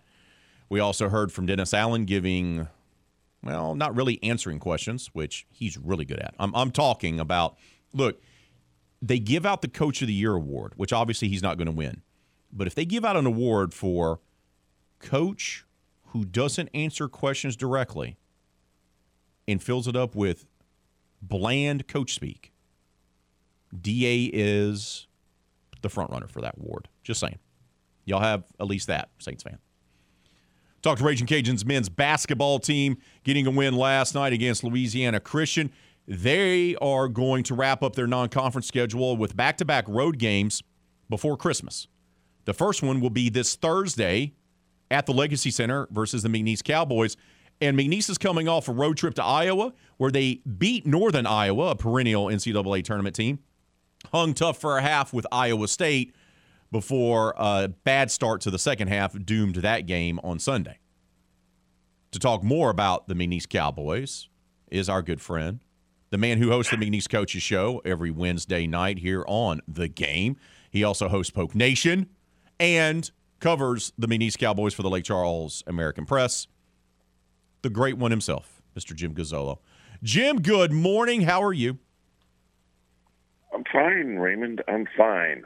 You know, I found out the difference between me and you right there. You come on with a song that says everything's going to be all right. I think nothing's going to be all right. So. You are what we like to call a tad pessimistic. Yes, I would say that's fair. Okay. I also, look, I owe you an apology. Do you have a moment for me to give that to you live on the air? Sure. we came up with a great new nickname for you, and I did not unveil it with the introduction. My apologies, my friend. You are now going to be known as Jimmy G from LC. Jimmy G from LC joining us here on RP3 and Company. How's that sound to you, bud? Incredibly younger than I am. It's incredibly younger than I am. So that puts things in perspective as well. Oh, all right, let's talk about John Aiken's team. They needed that win on the road against Northern Iowa. That's usually a very good mid-major program. They often go to the NCAA tournament or the NIT. So that's a quality win. They played tough for a half against Iowa State. What do you make of what you saw from the Cowboys on that Iowa road trip? I think we saw more inconsistency in play. But we saw them come up with a win, which they couldn't do at Middle Tennessee when they should have. They kind of gave that game away. We see an improved team, but still an inconsistent team. You know, the Iowa State game looks good for 19 minutes and 54 seconds. And then a 19-0 run to end the first half, start the second. Ends it. But 30 turnovers. You can't have 30 turnovers. And that's what killed them. And that's been a problem all season, right? The turnovers and trying to figure that out. Now, is that rooted in the fact that they're still trying to find their way with English at the point, or is that just more of they just get sometimes too excited out there and just, commit the dumb turnover? Both. No true point guard, and the fact that they go way out of control for periods of the time and maybe get hit with 3 or 4 charging fouls, throw the ball away on fast breaks, a little bit of both. Just an inconsistent. At times they look really good, but, you take away the Power 5 money games, and they're 3-4. But that means they lost some games that they shouldn't have. They gave away the game in Middle Tennessee with 8 for 27 foul shooting. You lose by 3. They kind of gave away the game against Lindenwood. Those are games you can't give away if you want to have a winning record because you're going to have to play the 4 power games they've done. What do you think you're going to see out of this team against the Louisiana Raging Cajuns on Thursday? Or what are you wanting to see from them to make a difference, to start making some improvements?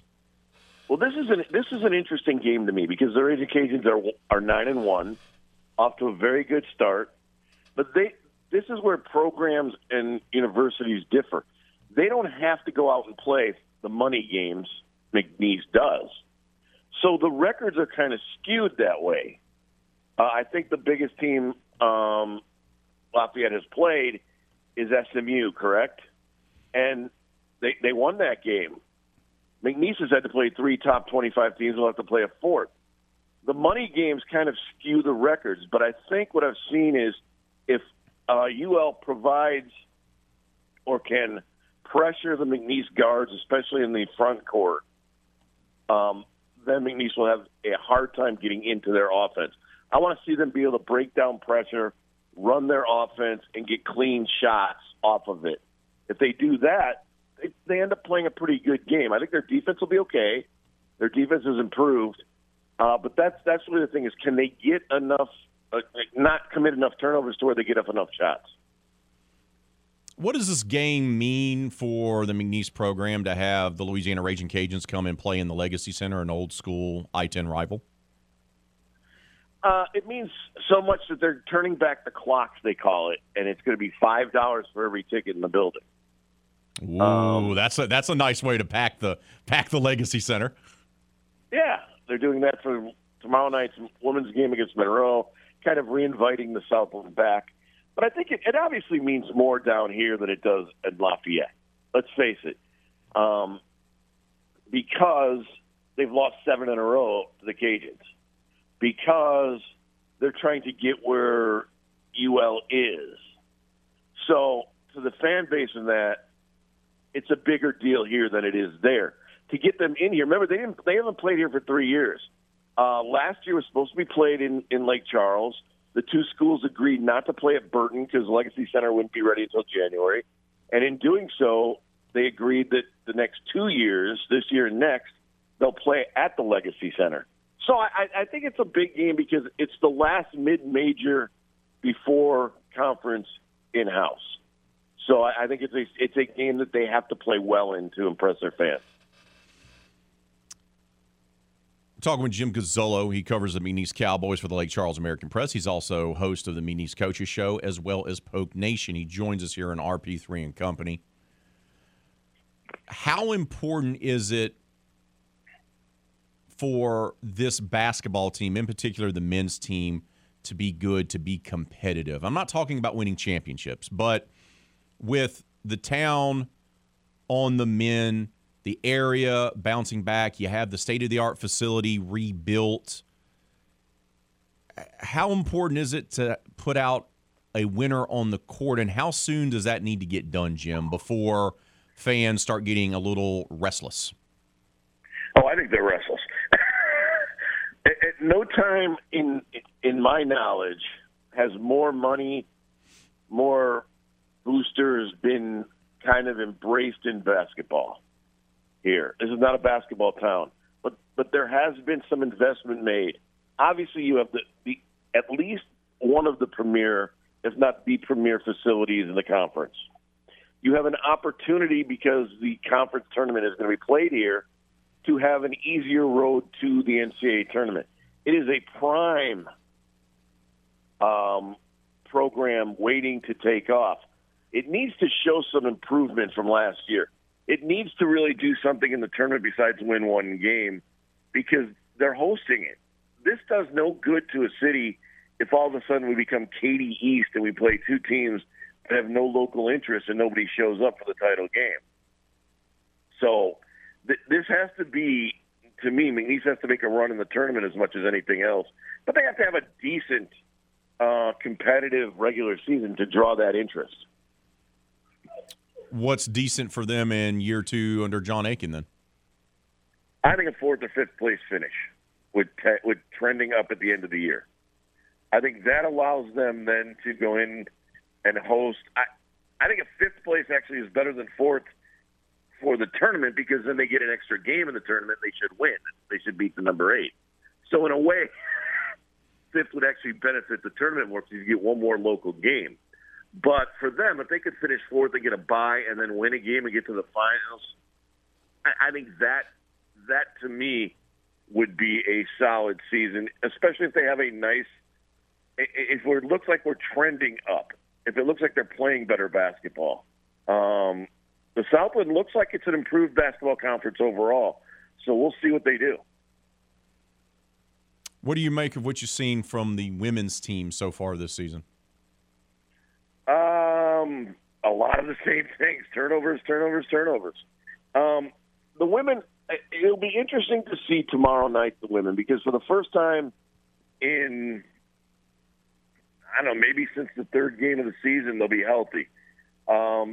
They went on a trip to the Midwest, played 4 games, got beat by 2 Big Ten teams, including Ohio State, and really only had about 6 or 7 people healthy to play because of the flu bug in each game. Now they've had 2 weeks off. They're home against Monroe. Brooks Donald-Williams, the last coach to really have success for the women, is back in town. I think we'll see a better team, but I want to see some flow. Again, when you have the turnovers, you don't have the flow in your offense, it kind of just stagnates you. And that's their problem, too. Do you have more? And they're also missing their starting point guard. Do you have more confidence in the women to turn things around or the men, or do you feel like they're pretty much neck and neck right now at this point? Because the women had some success last year and finished 4th in the league, I would say the women. And a lot of them are back. So there's more of a track record. The men are just newer. So I haven't seen it from them where I saw it from the women. Jim, I have confidence in everybody, Ray. You know that. You are a beaming light of positivity. That's what you are. A beaming light of positivity. Very nice. We're a week and a day from National Signing Day early period for football. Do you expect Gary Goff, who's out and about recruiting right now, he and his staff, giving offers left and right, do you expect them to be able to sign some guys during the early period? Because typically for schools in the Southland, they don't have that many guys they sign during the early period because the early period is usually designed for Power 5 schools to, to rack up and, stock up on things. But do you expect Goff and his staff to be aggressive and try to sign some guys during the early period? Well, they're going to try to. Obviously, they couldn't sign anybody last year in the early period because he wasn't here. That is correct. I have seen a lot of social media commitments. Now, do those commitments end up staying is the big question. I see about 5 or 6. I would imagine they'll sign maybe 8, 9, maybe up to 10. I think that'll be a junior college type or kids that are graduating early that know they want to start school early from high school. But again, like you said, because of the trickle-down effect, I think it's more the recruiting here matters more for February on this level than it does on early signing day. That's for the big boys. But it would be interesting if he could lock up at least a couple of guys during the early period, right? Because that would show that he's getting kids interested and invested in what he's trying to build in Lake Charles. Yeah, and it's all a momentum thing when kids talk and they know each other and, hey, I'm signing early, and then maybe more people take a look at you. The transfer portal kind of changes all this because that's where a lot of the big interest goes. So the trickle-down is kind of a little different now because I think the transfer portal takes so much of the media attention and national attention because of the big names. But I think from what I've seen, they're going to have a few more than usual signing early. But I have not, let's be realistic, I have not seen a quarterback commit. So no. Until I see a quarterback commit, they can work. They can work and focus on other things and get that quarterback maybe during their traditional period in February. But they still got time. They still got plenty of time to get their QB. Well, that's the one I want to see because they were on some junior college kids, and if they could get one of them. The interesting thing about quarterbacks is always if you get one early, does that intrigue other positions maybe, but not other quarterbacks when you need more quarterbacks? Because they all want to be the alpha male right when they walk in the room. Well, you don't look. They all want to be. And that's you, alpha male. Oh, see, I was going to tell you, it was you beat me to the punch. Bravo, sir. Bravo. Our guy, you love him. He covers the McNeese Cowboys for the Lake Charles American Press. He's the host of Poke Nation. He's also the host of the McNeese Coaches Show. Jimmy G from LC, thank you for your time, bud. Sure, Raymond. Jimmy G said okay. We got to take a time out, but before we do, hey, got to let you know, Lafayette Marble and Granite, my friends over there, Chris and his team, they offer the largest selection of granite, quartz, and marble in Acadiana, and they appreciate the opportunity to earn your business. As you've heard me tell you before, LMG provides more than show-stopping marble countertops for your kitchens, your bathrooms, and your man caves. LMG also now has an extensive selection of custom shower builds with their new line of grout-free showers. That's right. No muss, no fuss, and no smelly odor in a couple of years. No, you don't have to worry about that. Make sure to visit their website, lmgelite.com. That's lmgelite.com to learn more about all the sensational services and the great products they have to offer. Live inventory is updated every single Wednesday. Visit lmgelite.com or stop by their renovated showroom located right there on I-49 North across from the Hub City Ford and the Jockey Lot. Lafayette Marble and Granite, they're looking to earn your business, and trust me, earn it, they will. Got to take a time out. When we return, Bob Nightingale from USA Today, Major League Baseball columnist, reporter, join us. Busy offseason. He'll give us his thoughts on that next, right here on The Game, Southwest Louisiana Sports Station, and your home for the LSU Tigers and the Houston Astros. RP3 is known across Acadiana as a master of the English language. You look at all the guys that they got. Clinton Anukoraru, and I don't know how to pronounce this young man's name. TJ Falola. More like a master of broken English, that is. They also added an inside linebacker, Casey Usawi. These names are killing me, man. I even practiced last night. Me fail English? That's impossible. Now back to that silky smooth delivery of RP3 and Company on the Game. 103.7 Lafayette and 104.1 Lake Charles, Southwest Louisiana's sports station.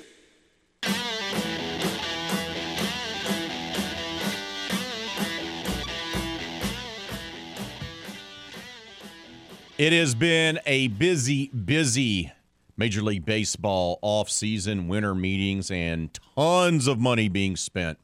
For all of those who say, well, baseball's a dying sport, no one cares about baseball, the contracts that are handed out suggest otherwise. So anytime anyone says that, they're like, well, look at the amount of money being thrown around to players every offseason. It is enormous. To break it down for us is our good friend, the award-winning columnist, reporter from USA Today covering Major League Baseball, Bob Nightingale. Bob, good morning to you, brother. How are you, my friend? Yeah, doing okay. Thank you. All right, let's get to the trade yesterday that caught some folks by surprise because we haven't had that many trades. But the Braves were involved with the trade with Oakland. It was a 3-team trade. What do you make of that, and how surprised were you that Atlanta pulled off a trade like that? Well, I was very surprised just because, they already had a all-star catcher in William Contreras. Obviously, Sean Murphy's a different catcher, great defense where Contreras is not. It was a steep price. I mean, gave away two of their top pitching prospects, two catchers, so to get Sean Murphy. So, yeah, it came as it had been rumored, and then Alex Anthopoulos had said, no, that's not going to happen, and sure enough, they make a 3-way trade out of it, and he pulls it off. What do you make of his approach with the Braves? Obviously, they won the World Series 2 seasons ago. They've locked up on the majority of their young talent, right? They give those guys deals and extend them. What do you make of his approach of building a franchise and running the franchise? Yeah, I mean, obviously done a fantastic job. Done as well a job as any GM out there, particularly without huge resources, or at least resources that they haven't spent, and just doing more of a homegrown type team. They let Freddie Freeman walk and trade for Olsen. They're probably going to let Dancy Swanson walk and go with their young guy Vaughn. And they make those types of decisions in their same division. I don't think there's been a team that's been busier this offseason than the New York Mets. They had a lot of guys leave. Jacob deGrom left to go sign with the Rangers, but they've added Verlander. They've added others. What do you make of the Mets' approach this offseason where they've been the busiest team of any team in the big leagues? Yeah, I think Steve Cohen's thing is that, you know what, I was trying to play nice, and now I just want to spend money, and I don't care what the luxury tax is. So our payroll is around $350 million of luxury tax. They're going to pay over $400 million. So they're blowing right past this thing. I mean, he's going to pay over $70 million in luxury tax penalties, which is more than about 18 payrolls. Yeah, they added Senga yesterday to a 5-year deal, $75 million. I mean, they're just blowing through money like it's going out of style. Like they're being forced to spend the money, or it's absolutely insane. What do you think the biggest challenge for the Mets is going to be with so much turnover and kind of retooling the team on the fly like this and adding so many new faces and spending so much money? What do you think the biggest challenge still is for the Mets? I think just to stay healthy, and they get 2 older pitchers, of course, Scherzer and Verlander. Make sure they're good to go. Otherwise, maybe try to find a third baseman somewhere. Maybe some more bullpen depth. That's about it. I mean, they've got pretty much all their big problems solved by getting the starter in Verlander, bringing back Brandon Nimmo, bring him back. The closer, Edwin Diaz. So they've already answered most of big time problems. Let's go to the Boston Red Sox, because this is a team that's won multiple World Series championships in the last decade plus. I know they're up and down, Bob, where they're either a World Series contender or the next year they're below 500. So I get there's a peaks and valleys when it comes to the Red Sox, but they lost yet another one of their guys in Bogarts, who goes to the Padres and gets a huge payday. Why is Boston struggling to keep their own talent the last 4 or 5 years? Well, they just don't want to pay the big bucks. I mean, that's all there is to it. They trade Mookie Betts because he thought it was going to cost too much money. Obviously, they could have given Bogarts what he wanted way back before the season started, and only offered a 1-year, $30 million extension. So they're just kind of going, spend more money like a mid-market team rather than a big market team. What do the Padres do now after this trade? Because they have a bit of a logjam in their middle infield, right? So what do you think the game plan is going to be for the Padres? And are they done? No, they're not done. There's something going to move 2 shortstops out of position. They're going to move, Kim over to second base, and then move Tatis to left field. I think they're still a market for a starter. I wouldn't be surprised to see them getting, Carlos Rodon. He's a top starter out there. He would make a lot of sense, and maybe grab a first baseman somewhere. But I think they'll keep on spending money. Where does Dansby Swanson and Carlos Correa end up now that the shortstop market has been set the way it's been set? Well, it looks like Swanson, is going to end up with the Cubs. They need to grab a shortstop. Everybody, price themselves over what the Cubs want to spend. I don't see the Cubs spending over $300 million for Carlos Correa. So you could probably get, Dansby Swanson for, mid-100s drop in their lap. I don't completely rule out the Cardinals on Swanson, but I think he ends up with the Cubs. Then we'll see about Rodon. I still think the Yankees make the most sense. But I said I certainly don't rule out a team like the Padres or a team like the San Francisco Giants. And what about Carlos Correa? I'm not sure where he ends up. I think there's just 3 spots, really. Minnesota has already, offered him the most money in franchise history, everywhere from a 6-year contract to a 10-year contract. Then you got San Francisco. I would think San Francisco would make the most sense. And their fans are disappointed because they didn't get Aaron Judge. Obviously, they got $360 million. They did not spend. My gut tells me it'll be the San Francisco Giants. Hey, I don't think the Cubs. I don't think the Cubs are in it, but I like the San Francisco Giants more than the other two. Bob, more than $1 billion was spent during the winter meetings. What do you make of that? And does that tell you anything? About the state of Major League Baseball moving forward? Well, it shows how financially strong it is. Now since the free agency started, over $2 billion has been spent. It's crazy, and we've never seen contracts like this ever. Remember they just got $900 million by selling the rest of their streaming technology to Disney. That's $30 million per team. So teams are saying, what? Let me spend that money. I just think it just shows how strong financially, all these teams are and how strong baseball is. Bob, appreciate your time as always. Brother, try to catch your breath and get some rest. I know there's still a lot of free agent moves to be made, and you'll be right on top of it, brother. Thank you for the time. Sure. Take care, B. Thank you. We got to take a timeout. When we return, it'll be time to talk New Orleans Pelicans basketball with our guy, Ali Cassell from the Bird Rights. That's next right here on The Game, Southwest Louisiana Sports Station, your home for the LSU Tigers and the World Series champion Houston Astros. Great news, my sports-loving friend. No more aimlessly searching for sports talk love by swiping left or right.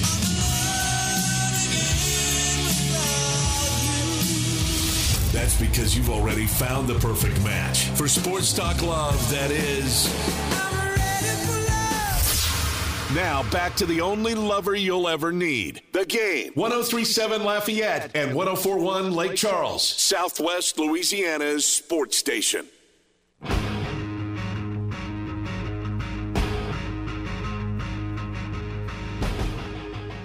NBA fans, DraftKings Sportsbook is my go-to when betting on the NBA this holiday season. I'm a big fan of player prop bets, like tonight's Pelicans game, right? They're on the road, taking on the Utah Jazz.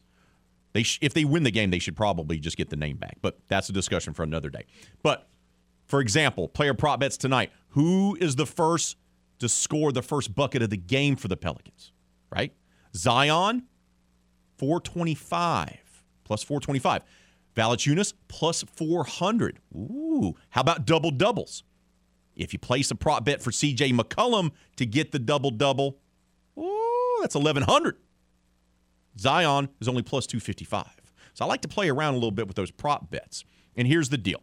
Right now, DraftKings Sportsbook is giving Louisiana NBA fans a special gift. For a limited time, you can get a no-sweat bet on every New Orleans Pelicans game this December.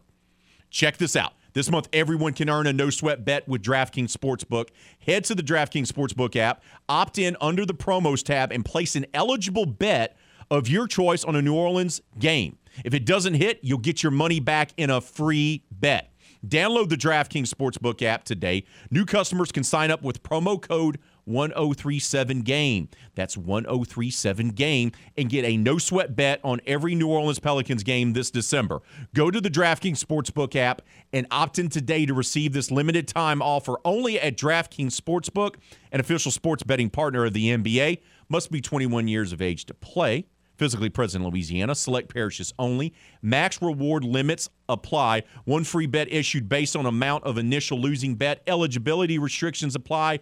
See terms at sportsbook.draftkings.com/basketball terms.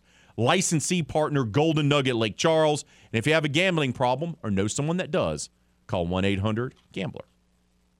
Let's talk about those New Orleans Pelicans on the road against the Utah Jazz. They've won 7 straight. They're the hottest team in the NBA, sit atop the Western Conference standings after taking back-to-back games in a 3-game stretch against the Phoenix Suns. To do so is our friend from the Bird Rights, Ali Cassell. Ali, good morning to you, brother. How are you, my friend?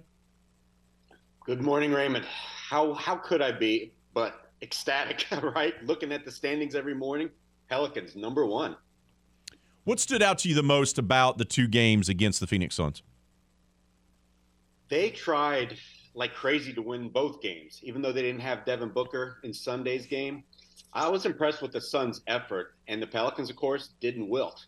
I mean, that first game, Phoenix got so hot from three-point range in that fourth quarter where they nailed, what was it, I think 8 in a row in that fourth quarter, and they took the lead, but Pelicans held on. And then in Sunday's game, Pelicans looked like they were going to probably win, but then suddenly things got tied up, went into overtime. And for the first time this season, they won an overtime game. So they're winning in all sorts of ways, and they beat a very good team twice.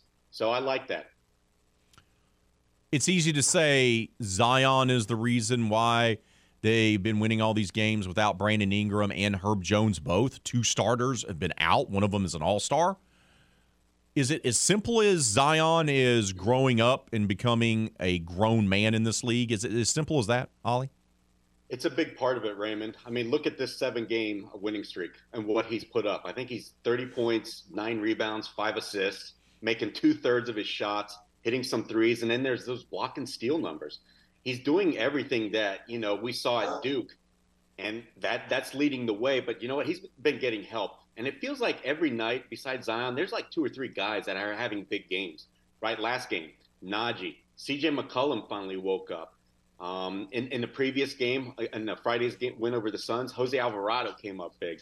So it's multiple players every given night. But Zion, yes, he's leading the charge. So you know what we should be doing, and I hope national media is doing? Talking about him being an MVP candidate, a real one. Let's dive a little bit deeper into that, because had a couple of listeners ask me about that. And some people say, hey, can we pump the brakes? Can we wait until we see this be sustained for, half the season before jumping the gun on Zion. You say go ahead and jump the gun, right? You have no trepidation here of waiting to have his name put into the MVP mix. No, because everybody's already been talking about it for weeks. It feels like national media starts talking about all these awards, and especially MVP, just a month into the season. So if you're going to talk about it, well, let's toss in a real name. I mean, at the start of the year, what was it? Donovan Mitchell was up there, Luka Doncic. But look, both of their teams have kind of gone downhill, and suddenly Anthony Davis was getting mentioned a lot over the last couple of weeks. And to me, the Lakers are still under 500, so he's not that real of a candidate. But look, Zion's Pels. Number one, you got to give credit to somebody, and Zion's been playing as well as anybody in the league. So I have absolutely no problem with it. And for those that need half a season, look, we're a third of the way through this season. And statistically, that's big enough of a sample size. So I can get why there's trepidation because of his injury history. But I'll tell you what, Zion looks strong. He looks fit. I've got no problems throwing him up there because his foot looks as healthy as it's ever been. The other thing that stands out to me about him, and I've mentioned this on the air, Ollie, is when he first got into the league, he's the kid with the big smile. And you and I talked about sometimes he lacked having that dog in him, as they like to say these days, the kids do.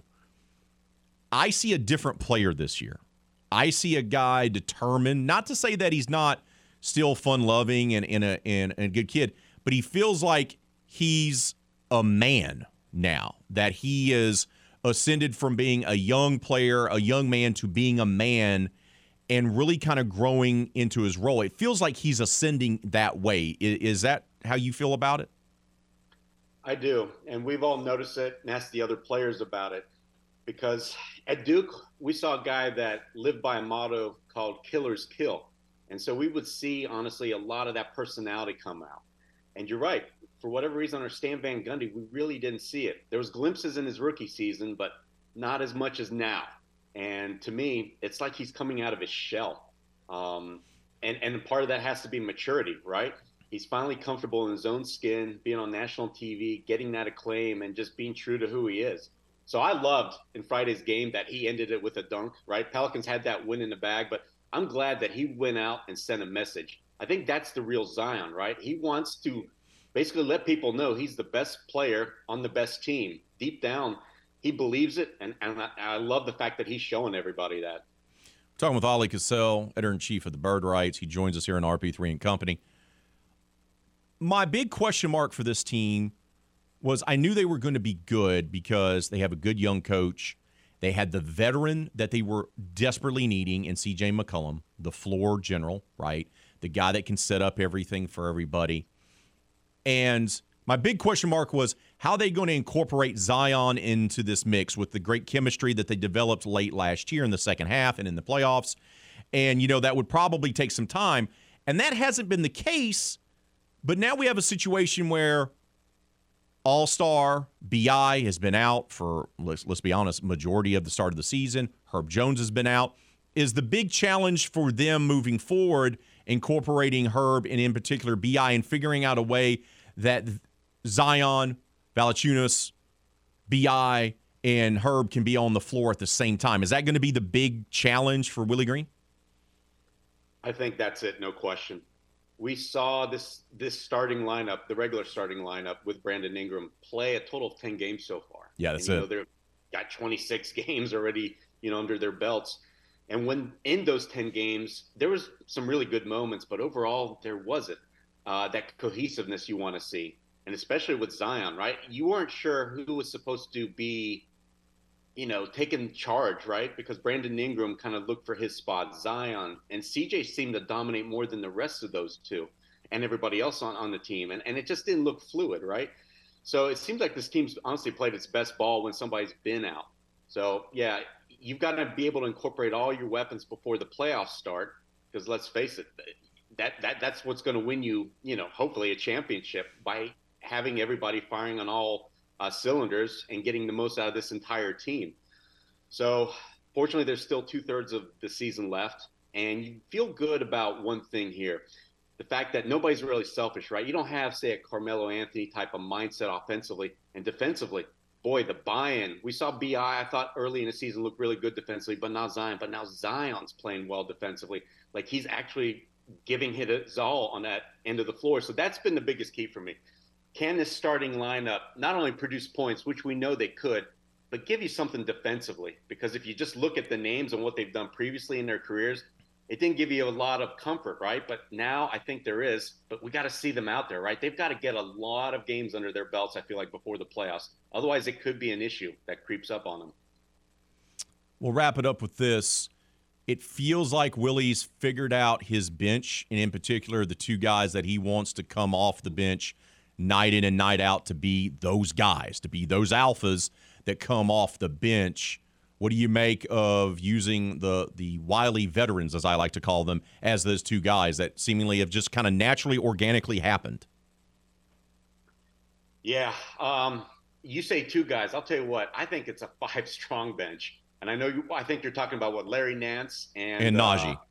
Najee. That was going to be my guess. Even though he's still relatively young, 25 years of age. But yeah, Najee's been so incredibly impressive because last year you knew that he'd give you effort, right? But sometimes he was just flat out chaotic out there. Yeah, he was. Right? I mean, he'd throw up these crazy wild shots, airball some threes, bring up the ball up in transition, and it end up in a turnover. But now his game's under so much control, and he's playing with so much force out there and giving you all those little things. I mean, I loved in the last game. He went right at the Suns, and I love when I see him battling for rebounds and ripping it away from opposing centers like he did DeAndre Ayton. So when he's doing all those type of things, boy, this team's going to be so hard to beat. And so, yeah, Larry Nance, Swiss Army knife. Willie Green called him. Najee Marshall's just a knife because he's going to keep basically stabbing at the opponent. But we can't overlook, right, Jose Alvarado. That's true. Trey Murphy, he's going to be coming off the bench too. And then, of course, Dyson Daniels. So you've got shooters, you've got tough-minded players, but also a defensive presence. So I feel like when Willie goes to his bench, this team becomes better, right? Because if you're down in a game like we've seen often this year, that bench, they're going to flip that momentum around for you. So it's the best bench in the league, hands down for me. I know a lot of people at the start of the season didn't see it, but we kind of thought they would be, right? They'd be deep, but they are. I'd even put them ahead of the Boston Celtics right now, Raymond. Ollie, there's no one that I would put in front of you to talk Pels with, bud. How about that?